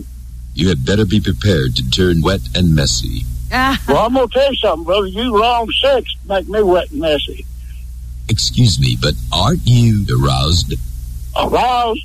No, you pissing me off, motherfucker. You seem to be aroused. No, you're pissing me off. But I'm just a bit concerned about lengthy black teenagers. You sound like a sick motherfucker. Yes, I'd like to have about 5 minutes alone with you. You're pathetic. I'd make you pathetic, you piece of... I'll show you. I'm going to get that wang. I bet you do. I hate you. I ain't got much damn use for you either. That's crazy. Crazy? You sound like you got a problem, brother. You ever read the Bible? The good Lord put a man to sleep and took a rib out of him for a walk. And if you like long, lengthy black men, and I bet you even like children, don't you? Yes. I'd give you $500 to meet you. I want to get to know your lengthy black lollipop. Oh, I got your black length lollipop. I love your wang. I bet you'd love my 12-gauge shotgun, too. Stuck up your pull the trigger about 3 times. I feel ridiculous. No, you're ridiculous. Now, don't get all worked up over it. I'd like to put you out of your misery. I get a strong smell from my wang. Well, take a bath. Good idea. One of my neighbors in Denver is a lengthy black teenager. Well, you should have called him. Excuse me, but aren't you a grimy Mexican? No, I'm not no Mexican. Oh, my God. Now what? Now, don't get all worked up over it. About what? My wang. The only things you mentioned in your language that since you've called that I care anything about is the word God. Everything else has been nasty, filthy, obscene, vile, perverted. Let me think about this. I'll call you back in an hour. Oh, I tell you what, now, I don't know how you come up with my telephone number, but you hitting the wrong bases here. You know, I was called Brundlefly, and I didn't know why. Why? Was there something gross I'm going about off. No, because when I first went into 9th grade, I want to say it was either 9th or 7th, but it was when I went to a new school. And I want to say it was 9th grade, and I met some new guys from different schools because the way the city's set up, there's different, I don't know. Bottom line is, I went to the school, and we kids from my school and kids from other schools merged, 2 middle schools to 1 high. That's the way to put it. And it was the freshman year. And whatever it was, I was seeing new girls that I had never seen before. And I was in the lunch class, and I hadn't seen The Fly yet, so I didn't even know what this kid was talking about. So I'm sitting in the lunchroom, and we're all having lunch at the same time, whatever, like it is in school. And I'm seeing all these new chicks that went to other schools that I haven't seen before.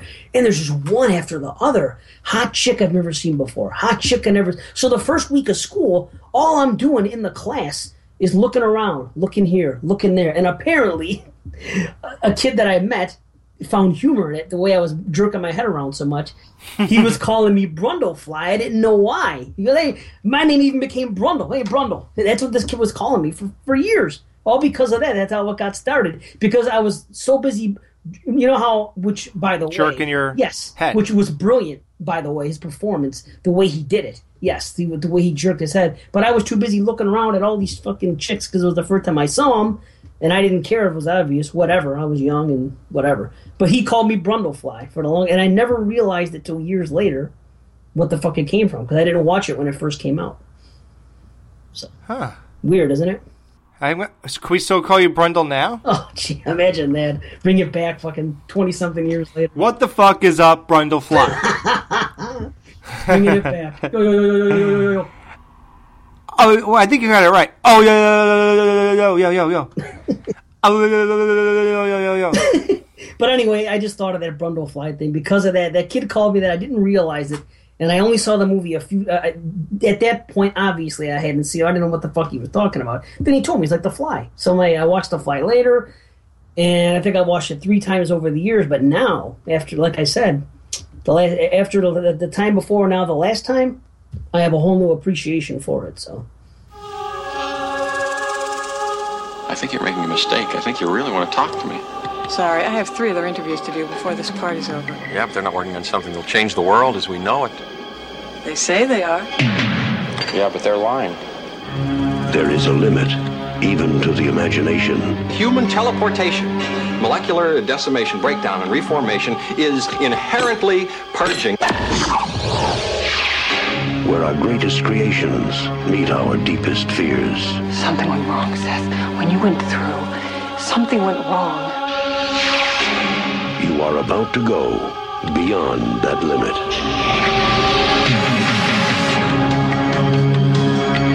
Those weird hairs that were growing out of your back, I had them analyzed. But they were definitely not human. If you saw how scared and angry and desperate he is. I'm sure Typhoid Mary was a very nice person, too, when you saw her socially. No! You're afraid to be destroyed and recreated, aren't you? You're changing, Seth. Everything about you is changing. Oh, no. What's happening to me? Am I dying? I want to know what's going on. What does the disease want? It wants to turn me into something else. Oh, no. A fly got into the transmitter pod with me that first time when I was alone. Don't go back to it. It could be contagious. I'm afraid! Don't be afraid! No. Be afraid. Be very afraid.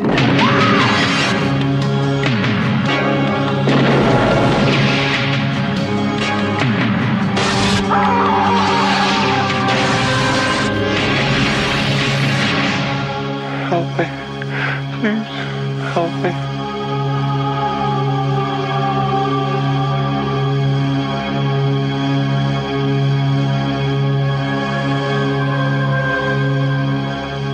All right, we're wrapping up our Steven Cronenberg retrospective. What? Fuck. David what am I thinking? Steven Cronenberg. That's not even his kid's name. What's his kid's name? It's a fucked up name, right? Isaac. Isaac Cronenberg. It's Moisha Cronenberg.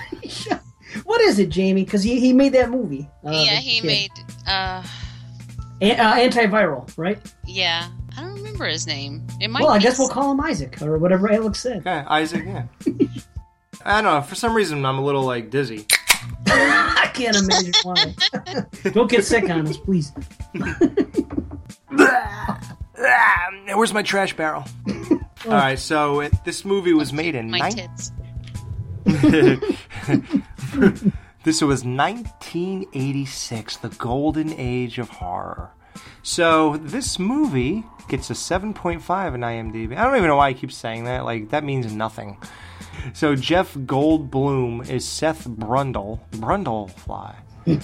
Gina Davis is Veronica Quaife. Quaife? Quaife.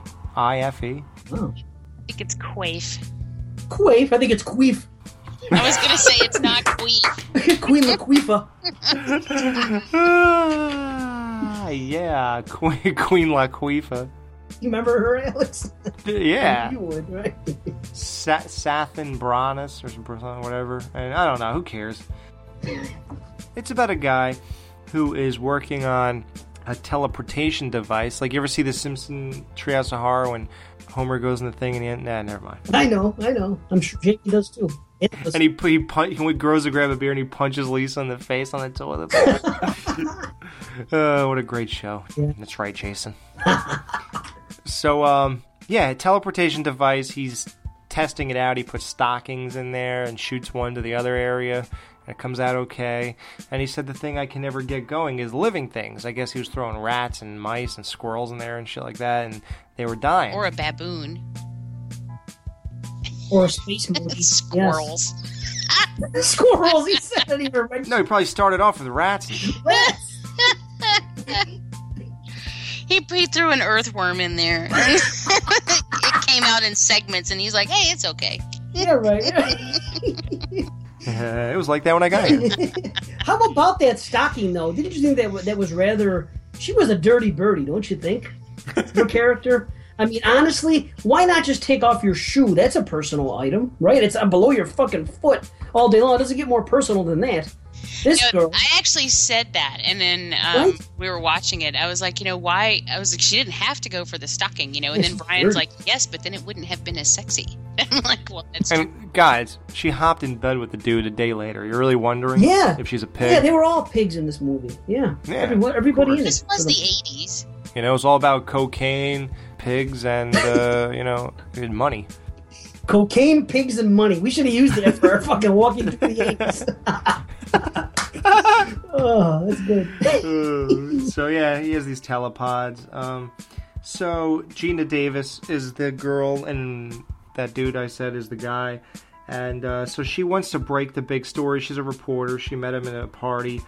And he says, no, just wait until, I get this stuff going.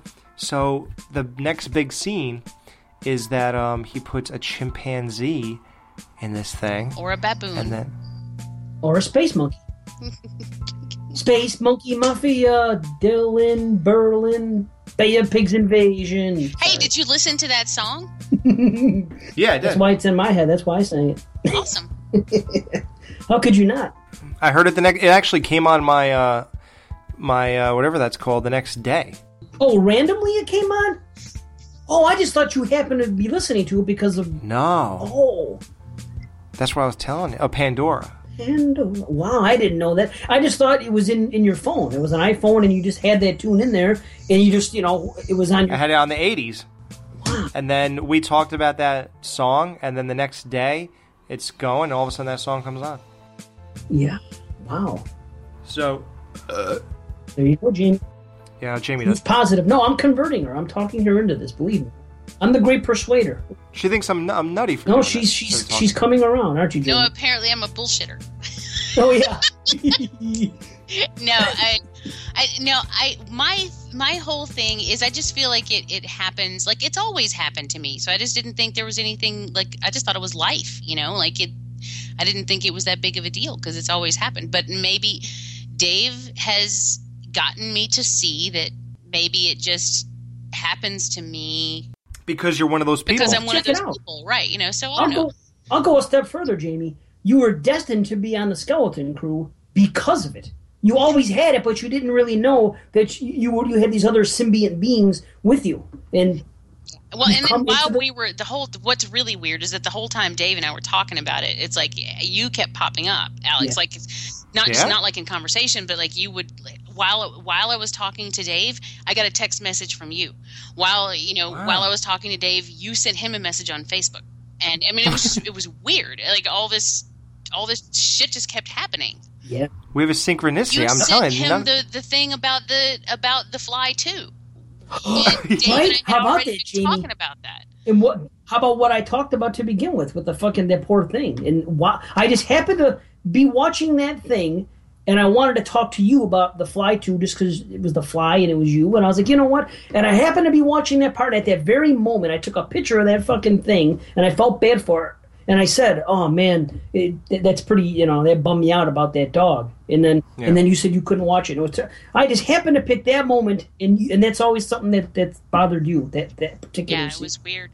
And I sent the dog to you. And then you sent the dog to me. See, I'm telling you, this is not a fucking joke. What the fuck, dude? You want to hear today? Mademoiselle was posting on Facebook, and for some reason I started thinking of Sleepaway Camp. So I just kept on going, "Buck a man, asshole."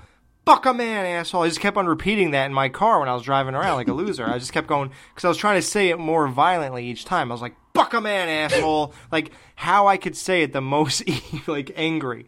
And I don't know why. Don't even, who knows what I was thinking at the time. But all of a sudden, Matt Wiesel posts on Facebook, boo baba reba, hey baba reba. Yes. And that's the guy who said it.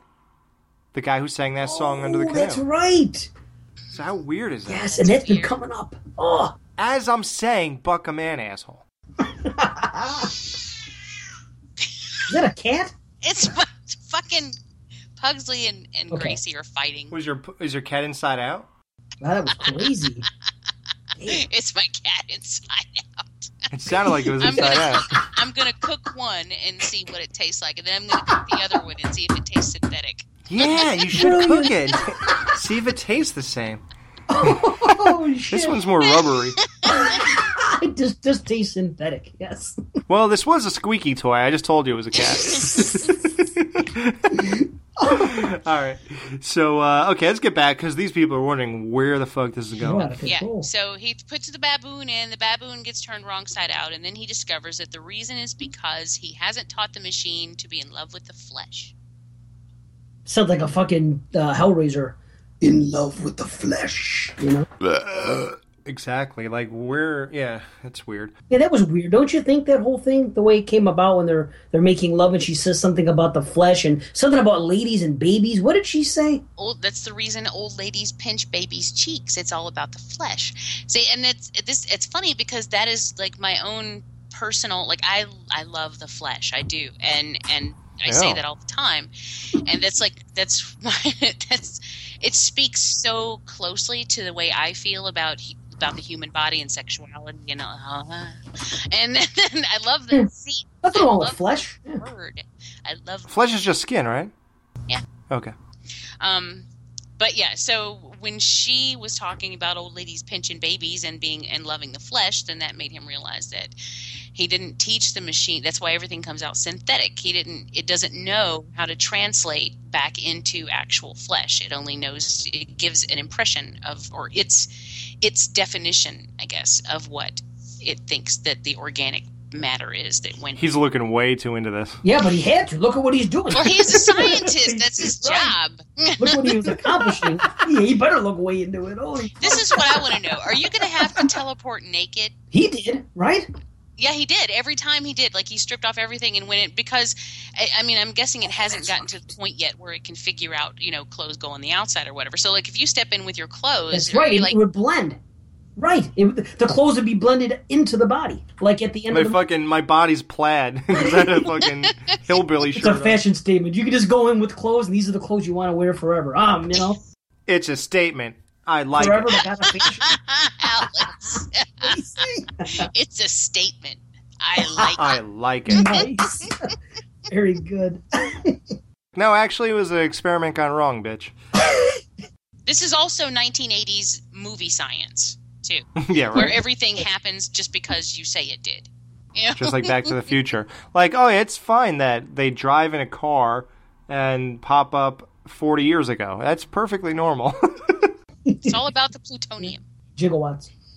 If you tell me that if you hit 88 miles an hour that this happens, then it's like, oh, look, he hit it, so he must be going into the future.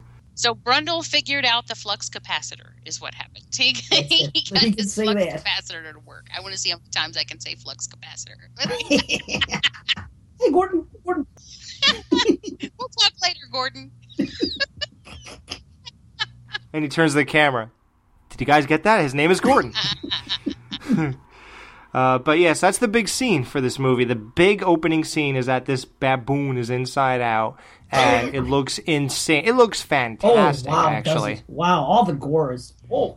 The effects in this film are crazy. Top notch. Well, and I think that they still hold up today. Yes. I think watching this film today, it looks just as fucking good as it did back then. A lot of times that doesn't happen, but it looks so good. It actually looks better than it did when I was a kid. Actually, it does to me, too, because now I watch it on Blu-ray. And I was going to say that, yes. You're such a jerk. I was just going to say that, though. Because of Blue, it does look better. It's the only way that can happen. So this apparently gets this chick wet. She hops in bed with the ugliest man in the world. I happen to be in love with Jeff Goldblum. Thank you very much. Why am I not surprised? Yeah, there's another friend of mine who thinks he's incredibly sexy. Yes. Wow, he looks like a fly before he even goes through. When they're sitting there, right? When he's playing the piano and he looks at her and he's got those big bug eyes, I'm like, what the fuck? He's already half fly. What you guys are failing to acknowledge is that sexiness is not about appearance. It's not all about appearance. It's about everything else. Right, I mean, it's no. That's why we score with hot chicks, Alex. That's true. Oh, wait, we do have it, over right. the years. Yeah, it's not just... Because we don't have looks. No, we have everything else. Yeah, Jamie, Dave and I have faces for radio, so that's why Bullshit, neither of you do. We're cute enough. Dave's starting to look like Jack Nicholson at this point. He actually looks like the actual character, Jack Torrance. Fuck, you figured it out. Son of a bitch. I was doing that, and yeah, you're right. That's where you're going. That was my for? intent, yep. Why not? Isn't that weird that in Shining, Jack is named Jack and the kid is named Danny? The Kid? Like whatever. Danny? Yeah. Yep. The kid is named the Kid. The Kid. What is Olive Oil's name in real life? I forgot. Shelley Duvall. And what's her name in the movie? Shelley? Wendy. Oh, well. Oh, I got The Shining on Blu-ray, man. Oh, that's pretty. I know that. Yeah. I forgot how much I paid for it. I don't even remember getting it, but I have it on Blu-ray somehow. And, oh, wait, you sent it. Shit, yeah. Thanks, man. Hey, least I could do for such a fine friend. Ah, thanks. After all those amazing hours of amazingness I gave everybody, right? Yeah, amazing hours of amazingness. Yeah, You made me feel like Goldblum did in The Fly after he went through. You know, that's what this show did to me. Suddenly he's on the uneven bars. Right. He's fucking like a champ. Yeah, he's like fucking Mary Lou Retton after he goes through a fucking machine. Goes through a washing machine. He's Mary Lou Retton. Whatever the fuck her name is. Who's that gymnast girl? Yes, Mary Lou Retton, you got it. Oh, wow, I finally got something right. Someone from the 80s, too. Her name is Margie Lynn Raton. Wow, I rule, man. So, she hops in bed, hops up and down this guy's pole. The Chimp 2 experiment, they tried it again after he taught a machine to give a fuck about flesh, and it worked. Yeah. He's brilliant.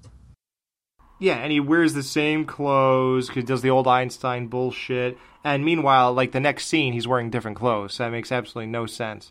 He in his closet, it's all the same clothes, and then in the next scene, he's wearing something else. I think they were celebrating. I think it was afterwards, and they went crazy. Remember, he bought her the necklace and everything else, and maybe I'm guessing. Maybe I'm just. She bought him the leather jacket that was so hot. Oh yeah, he's a biker now. Right.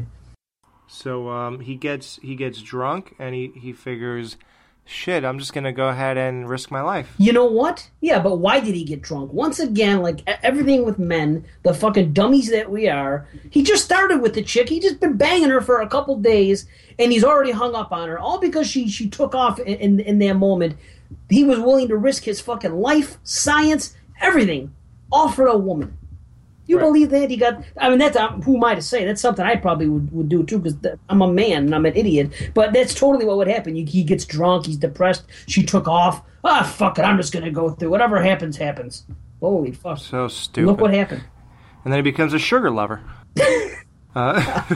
Because freaking fly was in his house, and it flew into the teleportation machine. Telepod, as he likes to call it, and when he goes sent through, it mixed the DNA together. So now he has the DNA of a fly, and unfortunately for him, although you would think it would be a small percentage of his life, it'd be 1% of the rest of his body. No, it almost completely takes over his body in many ways. So first he starts off by being hyper. Everything a normal person can do, his is ramped up. He's doing Mary Lou Retton on a fucking swing bars that are somehow in his house. Meanwhile, he couldn't do it before. But now that he has the ability, there's... Oh, no, wait. Were those pipes or... I think they were pipes, but he lived, he lived like in a loft. I was going to say, he didn't have those fucking things. So, and then he becomes amazingly annoying. Doesn't shut the fuck up in the coffee diner scene. Right? You know what it's like? It's like someone taking speed or...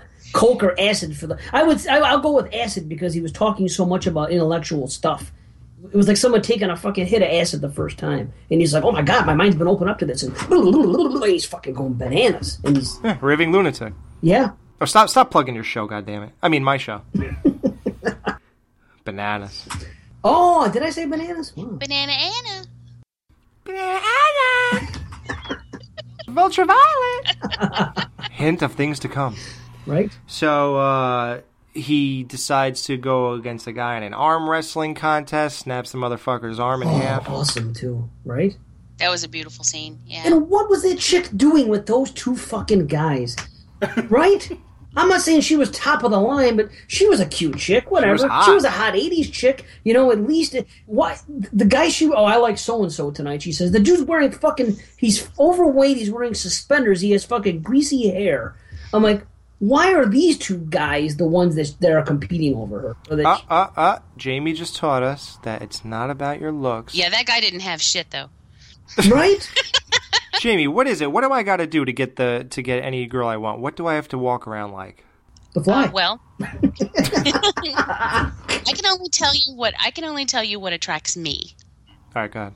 And that is confidence and sense of humor. You have to make me laugh. And every guy always says, "Oh, that's bullshit." No, it's totally true. If you can't make me laugh, then I don't want anything to do with you. I have to be able to have a conversation with you. And for me, you have to be a horror fan. There is no ifs, ands, or buts. Okay. 1 out of 4 is not bad. Yeah, arm wrestling scene. Then all of a sudden, you get your first taste of shit goes wrong. Do you guys remember and this is classic. Everybody remembers the first thing that goes wrong, right? Don't even talk about. You mean the teeth and the nails? Nails, fingernails. Yeah, and that when he goes to the mirror and he squeezes his finger and I can't watch it. I can't either. I turn away. And that's why I love Cronenberg, though, because he is the only director who can consistently gross me the fuck out. Yeah. I cannot watch that part. I can't watch it. I'm just like, gross. Dude, teeth and nails, for me, are the two biggest things. And I've seen teeth in some movie, nails in other movies, etc. But this scene... That's some of the most difficult stuff to watch for that 2-minute scene. And then his realization afterwards. So this is... Because right before that, he's up and up and up, and he's a raving lunatic. Then he kind of comes back right after that because that speaks to everybody, body horror. And he's like, so this is how it ends. So am I dying now? Is this how it's going to start? And that could be anybody that catches the disease anytime. And just... Oh, it's so scary. And me personally, I have fucking dreams a lot that my teeth fall out in the dreams and shit. So I'm real fucking skittish about that shit. And, teeth and nails in the same... Oh, man. Oof, it's rough. I'm just worried about my hair falling out. Yeah, and he starts to think that it might be manifesting itself as some kind of cancer. Yeah. So now he becomes the bubbly cripple. His fucking ears falling off. He's walking on the ceiling. The one thing I was disappointed, and you guys might be too, this asshole never grew wings, man. Like, I wanted him to grow wings and fly around. He should have. I agree. He was doing the Spider-Man shit, though. That was pretty cool. Yeah, but I already saw that. 30 years later. What's that kind of pregnancy dream or something? Oh, after she finds out she's pregnant, yeah. But when we're watching it, we don't know. It is a dream sequence, but you don't realize it at first. Because it's totally believable within the context of this film. Yes. So she decides that she wants an abortion so she don't have to give birth. She don't want to give birth to a garbage pail kid, so she decides to have an abortion. And the fly stops her from doing it. He's pro-life. And yeah, his own. Yeah, right? Yeah. He don't give a fuck what we do. Well, we should really get into that part of the relationship in general. With her and her ex-boyfriend. Yeah, who was the editor of where she's working, her boss, in a matter of speaking, and that whole situation, how it starts, and how they used to be an item, and how he sent her there to begin with, and then he was like, oh, he's a con man, and just their whole back and forth. And him, how about him? Talk about a character arc with him at the end. I did not expect him to go in that direction, but... Yeah, he was an asshole who became good. Yeah. And I liked him a lot. And really sympathized with him when shit went downhill for him, So she's going to have an abortion, and this fly guy, Brundle, brings her back to his loft or whatever you call that. And what did he want to do? Put her through the machine? He wants to take... He basically has turned it into a gene splicer, and so he wants to take her and the unborn child, put it in one pod. He wants to get into the second pod, and then they will come together in the third pod as Brundle family. So basically what he's thinking is that he can take her and their baby and mix it with himself, and then he can become more human, because his whole goal here is to become human again, or as human as he possibly can be. Get back to where you once belonged. So basically he has become a completely selfish asshole. But then he makes a statement about this when he talks about when she comes to visit him one of the last times, or actually the last time she comes to visit him, and he tells her, he goes through this whole thing about insect politics, like, have you ever heard of insect politics? And she's like, no, I don't, and he's like, that's because they don't have any. Basically, insects have no empathy, they have no compassion, they just survive. And so then he tells her, you have to leave and you have to never come back, because if you stay, I will hurt you. And it's not because he wants to, it's not because Seth wants to, but it's because the insect part of him is taking over and he can't control it. And so the insect part of him comes up with this plan to try to bring himself more back to human, and so he completely doesn't care about what happens to her. He just is now looking out for himself. There's such great dialogue in this movie. Well, one of the best lines in horror history comes from this film, and most people don't know it. I know and it's they don't. Right? Yeah. It's when Gina Davis says to the girl when he's there fucking the girl, and then the girl's about to leave, and he's like, don't be afraid, and she's like, yes, be afraid, be very afraid. Mm-hmm. Everyone knows that line, but few people know where it comes from. You've never heard that line? Nope. Oh, What? don't be a bullshitter. I'm sure that was used in fucking the Treehouse of Horror at one point or another. Be afraid, be very afraid. It's a very common phrase. Be afraid, be very afraid, and that is one of the most well-known lines in horror, and a lot of people don't even realize it came from this film. Yeah, isn't it something? Yeah. And how about the fact that all he wanted was for Gina Davis to go through after he went through, and he was all tripping out. It was the early stages of it. He was all bugging out, and like I said, it was like a person on acid or whatever. And he's all speedy, and he feels great, and he's like Superman, and I feel great. He goes, "I want you to experience, this with me. Go through." And she was afraid to go through, and she wouldn't. And that's the only reason he left and went to the bar and got that girl. He's like, "Okay, you don't want to be part of the team? I'll go get someone else." And then the same thing happens. He takes this girl, he fucks her, 2 ways from fucking Tuesday or whatever the expression is. And then in the morning, he's like, "Okay, I want you to go through." And then she wouldn't go through. And right as he's about to almost force her through because he's so bugged out, no pun intended, Gina Davis comes back. That was great, man. He was bugged out, literally, wasn't he? If you think about it, as soon as he went through, he's bugging out the rest of the movie, one way or the other. I can't wait to dive back into a Jaws retrospective. Very good. Well, yeah, something else great about this movie, and I got to say, the last time I watched it, coincidentally, but it's true because I have avoided it because it was tough for me to watch. But I finally got used to it, and I finally got used to his appearance because it is really fucking, it's me and disturbing. Freaks. Yes, it is disturbing. And the donut thing. When he pukes on the donuts and slurps them back. Oh, right, yeah. Wait, I'm going to do that right now. Fucking Eddie would fly. It's nothing wrong with what I just did. I don't see what you're complaining about.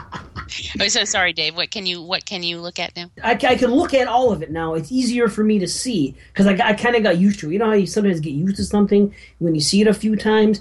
I got used to it. It doesn't bother me. Now he looks more like, I don't know what the character's name is, but when he's all bubbly, he looks more like the Thing or Colossus. One of those guys from the fucking Marvel comics. I don't know. I think he's in Fantastic Four. I don't even know. I never watched him. But he has an appearance. It isn't as disturbing to me. I've gotten used to his fly look now because I've watched it, a few times in a short period. And I was actually able to watch every minute of it and not be disturbed except for the teeth and the nail scene. And boy, and it's so easy to follow. The narrative is so fucking simple. It's a remake of a classic, but it has the feel of a classic movie. Well, and what I like about that is that if you look at the '58 film, and which is a really good film, I really enjoy that. There's the final scene of that movie is I think really chilling, even today. But in that film, they were very basic. He goes in, he comes out, he's got the head of a fly. And that is, body of a man, head of a fly. They did it very simply. What Cronenberg did was he took that same basic idea and then he stretched it out over a long period of time and had a slow progression of his transformation, which allowed us to delve into the gooey things and the gross things and really the allow it to sink in exactly how horrible the situation is. And so I love the approach that he took here. He could have just done exactly what they did back then, but he took the Cronenberg approach, which I think is much more effective. Right. It's so suspenseful, too, because every time she goes back to the place, you don't know what's going to be on the other side. You're living it with her. You don't know what's going to be on the other side of those doors when she opens it. Yeah, and Kenny, the last time when she goes to see him and she hugs him, I'm just like, oh, how can you, no. Oh, after his ear falls off? Oh. It's like, first of all, gross. Sad. Second of all, it has to smell bad in there. Oh, God, right? I mean, it's just, and that's what I get hit with every time. Like, all of my senses are engaged when I'm watching this film. I'm visually disgusted. I start thinking about what it must smell like. I start thinking about what he must feel like. I start, and so it's just, I'm sort of tied up in a knot the entire time I'm watching it because I'm just repulsed. Wow. And it's a beautiful thing. It is a really beautiful thing. I wouldn't say that. No, I know what she's saying. Why? Yeah, it's because it hits her so hard in every sense. Literally, eyes and look and smell, like she says. That's pretty heavy. I can see why you appreciate that. Wow, I never thought about the smell. That's fucking crazy. But it's true. I mean, it's like you start engaging all of your senses while you're watching this, and you really can. You can just sort of put yourself in it, and it's that much more horrific. Damn, strangely enough, every time I watch The Walking Dead and shit like that, I always think about how people must smell, and I can't believe they fuck. I always think that when they're kissing and everything else, because who's brushing their teeth and fucking taking bath? I don't think you'd want to fuck everybody, and everybody's hooking up on The Walking Dead and others on. Ugh. I think about it then, but it never occurred to me while watching The Fly. Maybe your own smell cancels out everyone else's. Yeah, right? Yeah, maybe. I wonder what Jason's dick smells like. Cheese. Smells like... What does it look like? How's that? It looks like a dried up tree root. Oh, yeah, right. I'm kidding. Oh, you mean Voorhees? Yeah. What do you think, Lloyd? Out of nowhere, Alex just brings up Jason Lloyd's dick. I'm kidding. I thought you really thought that for a second.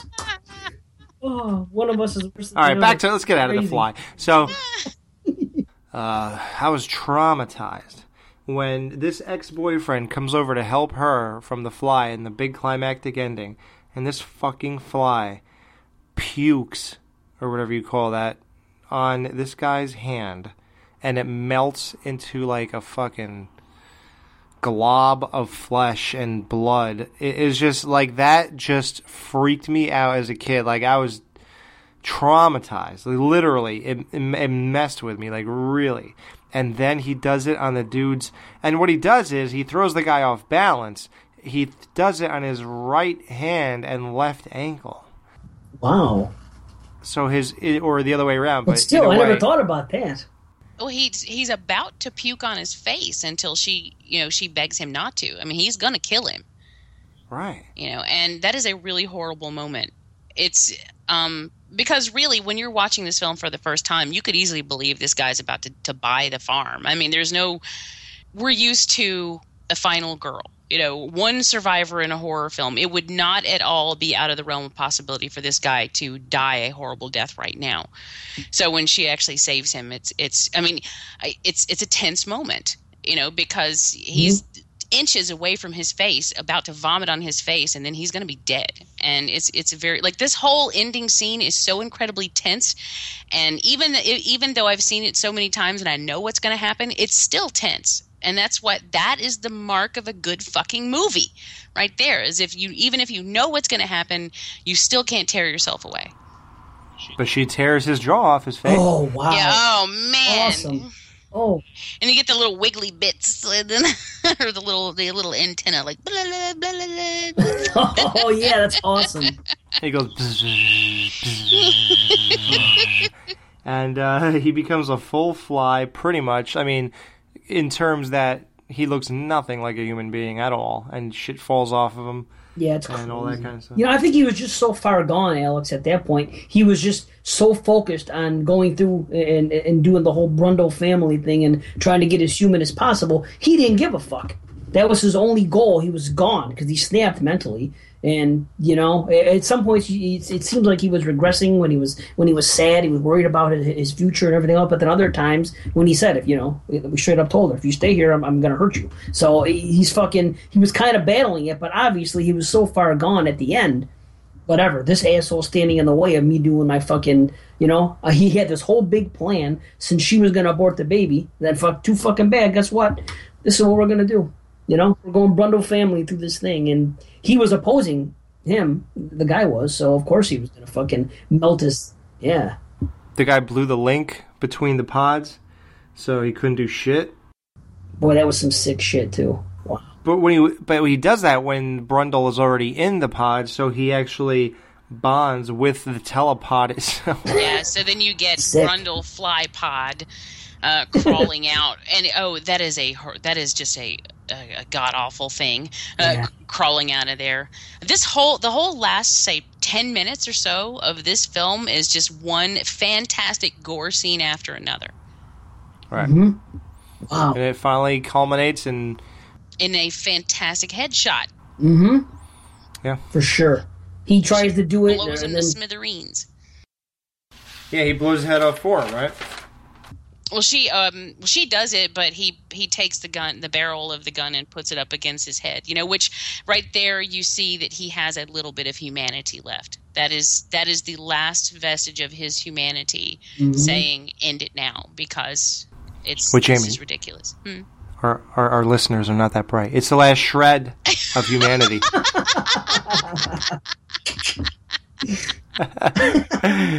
Hey, I'm just guessing everyone's like me who listens to this. That's a good way to think about it, right?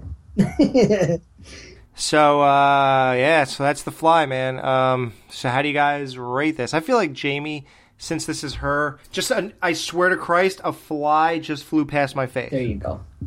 Don't get into a telepod with it. I grabbed it, and it looked like it disappeared. Then I opened my hand, it's not in there. You're just like Seth when he's kid now? Wax on. Whack off. You know what I was thinking that scene? Remember when he caught the fly in his hand when he's sleeping? For some reason, the first time I saw it, I was thinking that his tongue was going to come out like a frog, and he was going to eat that fucking fly. You should have. There should be, yeah. That would have been cool. But then it would be the frog and not the fly, so I guess it wouldn't make sense. The frog. Jamie, I feel like everything in her retrospective, she's going to give a 5 out of 5. She loves all three of these movies, right? Well, yeah. I mean, how can I not give this anything but? Even today, I've already said that the effects hold up beautifully. The story is, we can all relate on some level. It's a very scientific story, but it's about humanity, and it's about the loss of self and the loss of and it's what body horror is about at its core, and that is the loss of self and the loss of control of who you are, and it's frightening. And it's classic for a reason. There are some amazing performances here, some outstanding special effects that look even better on Blu-ray. You know how a lot of times older films, you watch them on Blu-ray and you can kind of see the cracks in the foundation. You can see the seams. To me, this just highlights. Watching this in high definition only highlights everything that's already good about it. So, like, for example, you could tell it's Ricky in the doorway of Sleepaway Camp. You can, and that kind of hurt my feelings when I watched that. Now I'm going to close my eyes when that scene pops up. Or how about the wrench in Michael Myers in Halloween 1 when he smashes the window? You can see the wrench in his hand now. Yeah, it does. I like blurry, horrible stuff sometimes. Sometimes, yeah, if it helps the narrative, of course. Yeah, the believability. You can see Chrissy's snatch in Jaws when she's swimming in the ocean. Oh, that's a good thing. This is true. Right. Thank you. I'm watching it when I get off tonight. Thank you. It's summertime. I may as well. Yes, I've only watched my Blu-ray once. Thank you, Jamie. Yes. Sweet. So, Dave, how do you rate this? I'll tell you, I kind of blew this movie off for years because it was so popular. I thought that it was just one of those movies that everybody just went back to and was a fan of it. So me being the way I am, I don't want to say intentionally, but it just I blew it off. You resisted. I did. I resisted because it was a pop culture horror movie that everybody knew about. So how could it be as good as fucking? I did the same thing with Silence of the Lambs. Right? Oh, and what a film that is too. But I did it though. And I shouldn't have done that. And then when I started watching it again, I had issues with the body horror, as I sometimes do.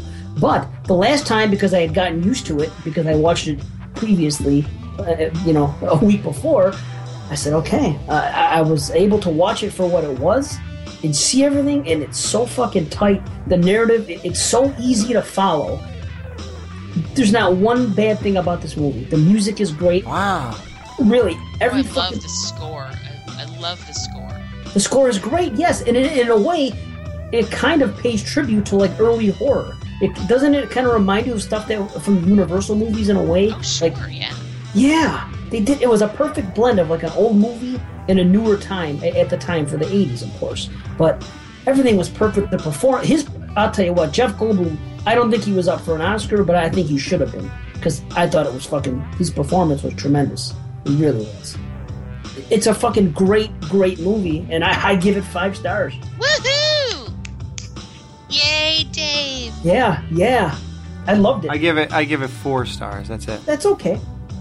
That's great. Yeah. I'll take That's it. pretty good. There's nothing wrong with 4 stars, but It's not 2. This is Mr. Skin from MrSkin.com with all the skinfo from the latest movies. New in theaters, Cameron Diaz co-stars in the raunchy comedy Sex Tape.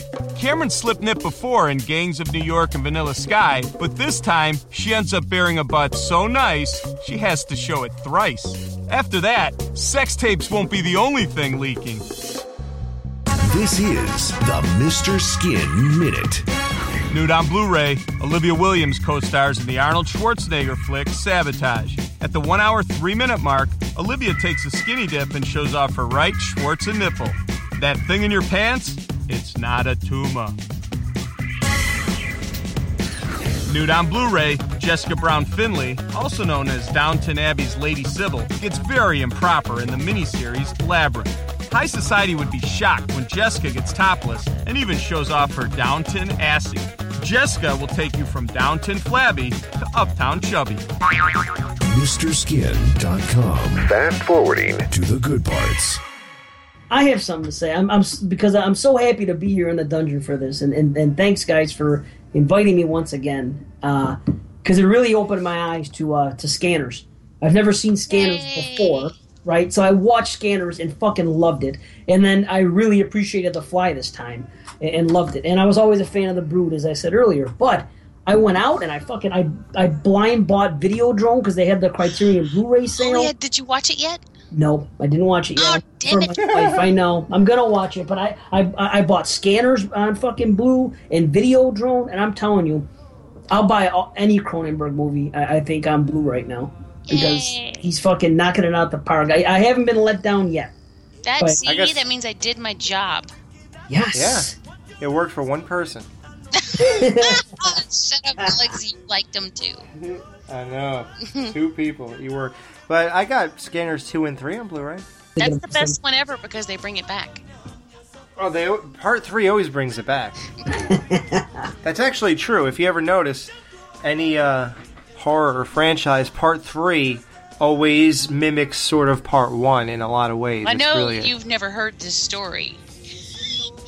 What? But when Friday the 13th... Oh, God. The swing set? The fucking every goddamn show she talks about this. You gotta bring up Friday somehow. We get it, Jamie. You didn't know Part 2 existed. No, you knew, but you were too young. So, okay, guys. So we just finished the Cronenberg retrospective. I want to thank Jamie Lloyd, myself... Jamie Lloyd? What's your last name? I mean... You're as bad the fuck is your name? Jenkins. Myself. And say, Jamie, thank you very much for opening me up to Cronenberg. He sounds boring as fuck, but for some reason it's not boring. It just seems boring. But Scanners was really good. It was really tight, and I liked everything about it, except that the guy wasn't in it enough. And then the Broad was really cool. That was really like a weird movie, and I liked it. It was tight, and of course, The Fly is great. You're doing a better job at picking things we do than I am. That means a lot coming from a legend. Yeah, hey, listen. I might bring you under my wing here, Jamie, and say... The Fly Wing? It was a pun. Yes. With chock my wing. Coming from a legend like me, it means a lot to say something like that to you. And I know you're probably going to replay this over and over again and put it on a loop and just have it going on in your bedroom all night. That I said this to you. But I want you to remember it, and it's coming from a legend's heart. I have a little tear. Now, I will send you an autograph with what I said on that autograph. I will actually quote myself, since I'm so profound. Just give it to her. I will clutch that in my fingers every night when I'm pleasuring myself. Ooh. And we're supposed to believe she lost the finger speed contest. Right. I'm buying that one. So, there you go. That's the Cronenberg retrospective. I guess, what could we do here, guys? Want to rank the movies from best to worst? Not worst, just best to not best? Wow. As much as I don't want to say this because it is the most mainstream of the 3 that I've chosen for this retrospective, I'm going to have to say that The Fly is my favorite. of all three. And then I will follow that with Scanners, because I love the, if for nothing else, I mean, I love the entire movie, but if for nothing else, that amazing head shot in the very beginning is just outstanding. And then The Brood. But then, I mean, they're really kind of neck and neck. You know, I love them all so much. But if I had to rank them, I would say The Fly, Scanners, and The Brood. Okay, Dave? Nice. Well, I think a year from now I might have a different answer, because I just discovered Scanners and I haven't watched my Blu-ray yet and everything else. At this point, I'm going to say The Fly, and I never expected that when I started this. I thought it was going to be Brood all the way, because, you know, I mentioned before I've seen it before and I like it. But I'll say The Fly, followed by The Brood, followed by Scanners. But we're all giving in. We're all giving in to the mainstream bullshit. Yeah, who would have thought? But it is that damn good. I mean, I guess, well, with mainstream comes money, you know, and he had the budget to do what we knew he could do all along, and he just sort of blew it out of the water with The Fly. You know, you can't really help it. Right.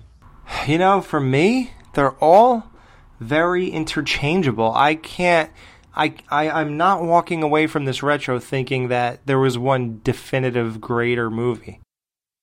I like that, though. Yeah. It's I mean, cool. Right. To me, I mean, I feel like the way Dave said his opinion will change in a year or whatever, that's the same with me. I don't think I have a definite. To me, it's interchangeable, guys. So. Yeah, but you like them all, so that's good.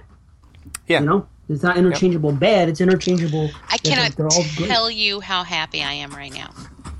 Yeah. I'm so happy. That's how I was when you liked the Psychos, except for Part 4. That's all right, though. I'm glad that you opened my eyes up to how bad it really is. Because I don't have to waste my time. And I don't have to waste my time regardless, because why would you watch a horrible prequel movie when you could just watch Bates Motel? True. Well, that's true. And it changed me too, Jamie, by the way. Fuck. I liked Psycho 4 too, and after listening to the show, I haven't watched it since. And I always liked it. For some reason, it actually worked. You guys talked about it and talked me out of it. I was like, wow. I guess it's okay, though. I mean, you know, that's but Alex, everybody persuades. I still wasn't able to talk you into Texas Chainsaw 2. No, I don't think anybody will, because I gave that a fair shot. I'm always giving stuff fair shots. I don't ever go in there with my hands crossed and looking down my nose at things. Like, I don't, or my arms folded and looking down. Like, I just don't do that to anything. I might be apprehensive sometimes and think like, oh, this is going to be boring or whatever. But no, I mean, if you grab me, you do. If you don't, you don't. And that's all there is to it. And I don't know. There are good points to Texas Chainsaw 2, but it's just a highlight reel to me. I don't think there's like a movie there. So I just don't. I don't know. I don't know. Because I like that goofy shit. Like, I love House and Ghoulies too. And Evil Dead 2. That's so weird. Yeah. Wow. I don't know why I don't get that movie. It's just weird. And I love Bill Moseley. Well, he's the saving grace for that entire movie. He's the best part of that movie, bar none. Yeah. You know? It's not enough for me. Yep. No. So, I don't know. I might not ever get it. We've done our jobs. Each one of us on this show and other shows, and we've done a lot of persuading each other and opening each other's eyes. And obviously, if we've done it for each other, we've done it for people that listen too. So that's what's great, you know? That makes me happier than anything. If I can suggest something that then someone else will come to love and appreciate, is even a little bit as much as I do, then I feel like I have done something worthwhile. It's great. We did it with the Scene series, with some of the movies. Yeah. That's how I feel. I didn't bother watching. Right, yeah. And then you watched them, and then you know, now you like some of them. I have a fucking ranking now. Yeah. So that's cool. And wait till we do our, wait till we start rolling through the 70s and I throw a few Argentos at you. And then we'll see. And, right? See? Yeah, I'm sending some Argentos Alex's way for sure. Yeah. Cool. All right, well, that was Cronenberg. Jamie, thank you again. We hope you enjoyed. All right, guys, well, have a good night. This is Alex. And Jamie. Hey, and thanks, guys. Thanks, it's Dave. So, Dave Z. Yay, Dave, thank you for joining us. Oh, and thank you for having me. I'm so glad. Yes. Glad to be here and glad to be part of that whole number. So, thanks again, guys.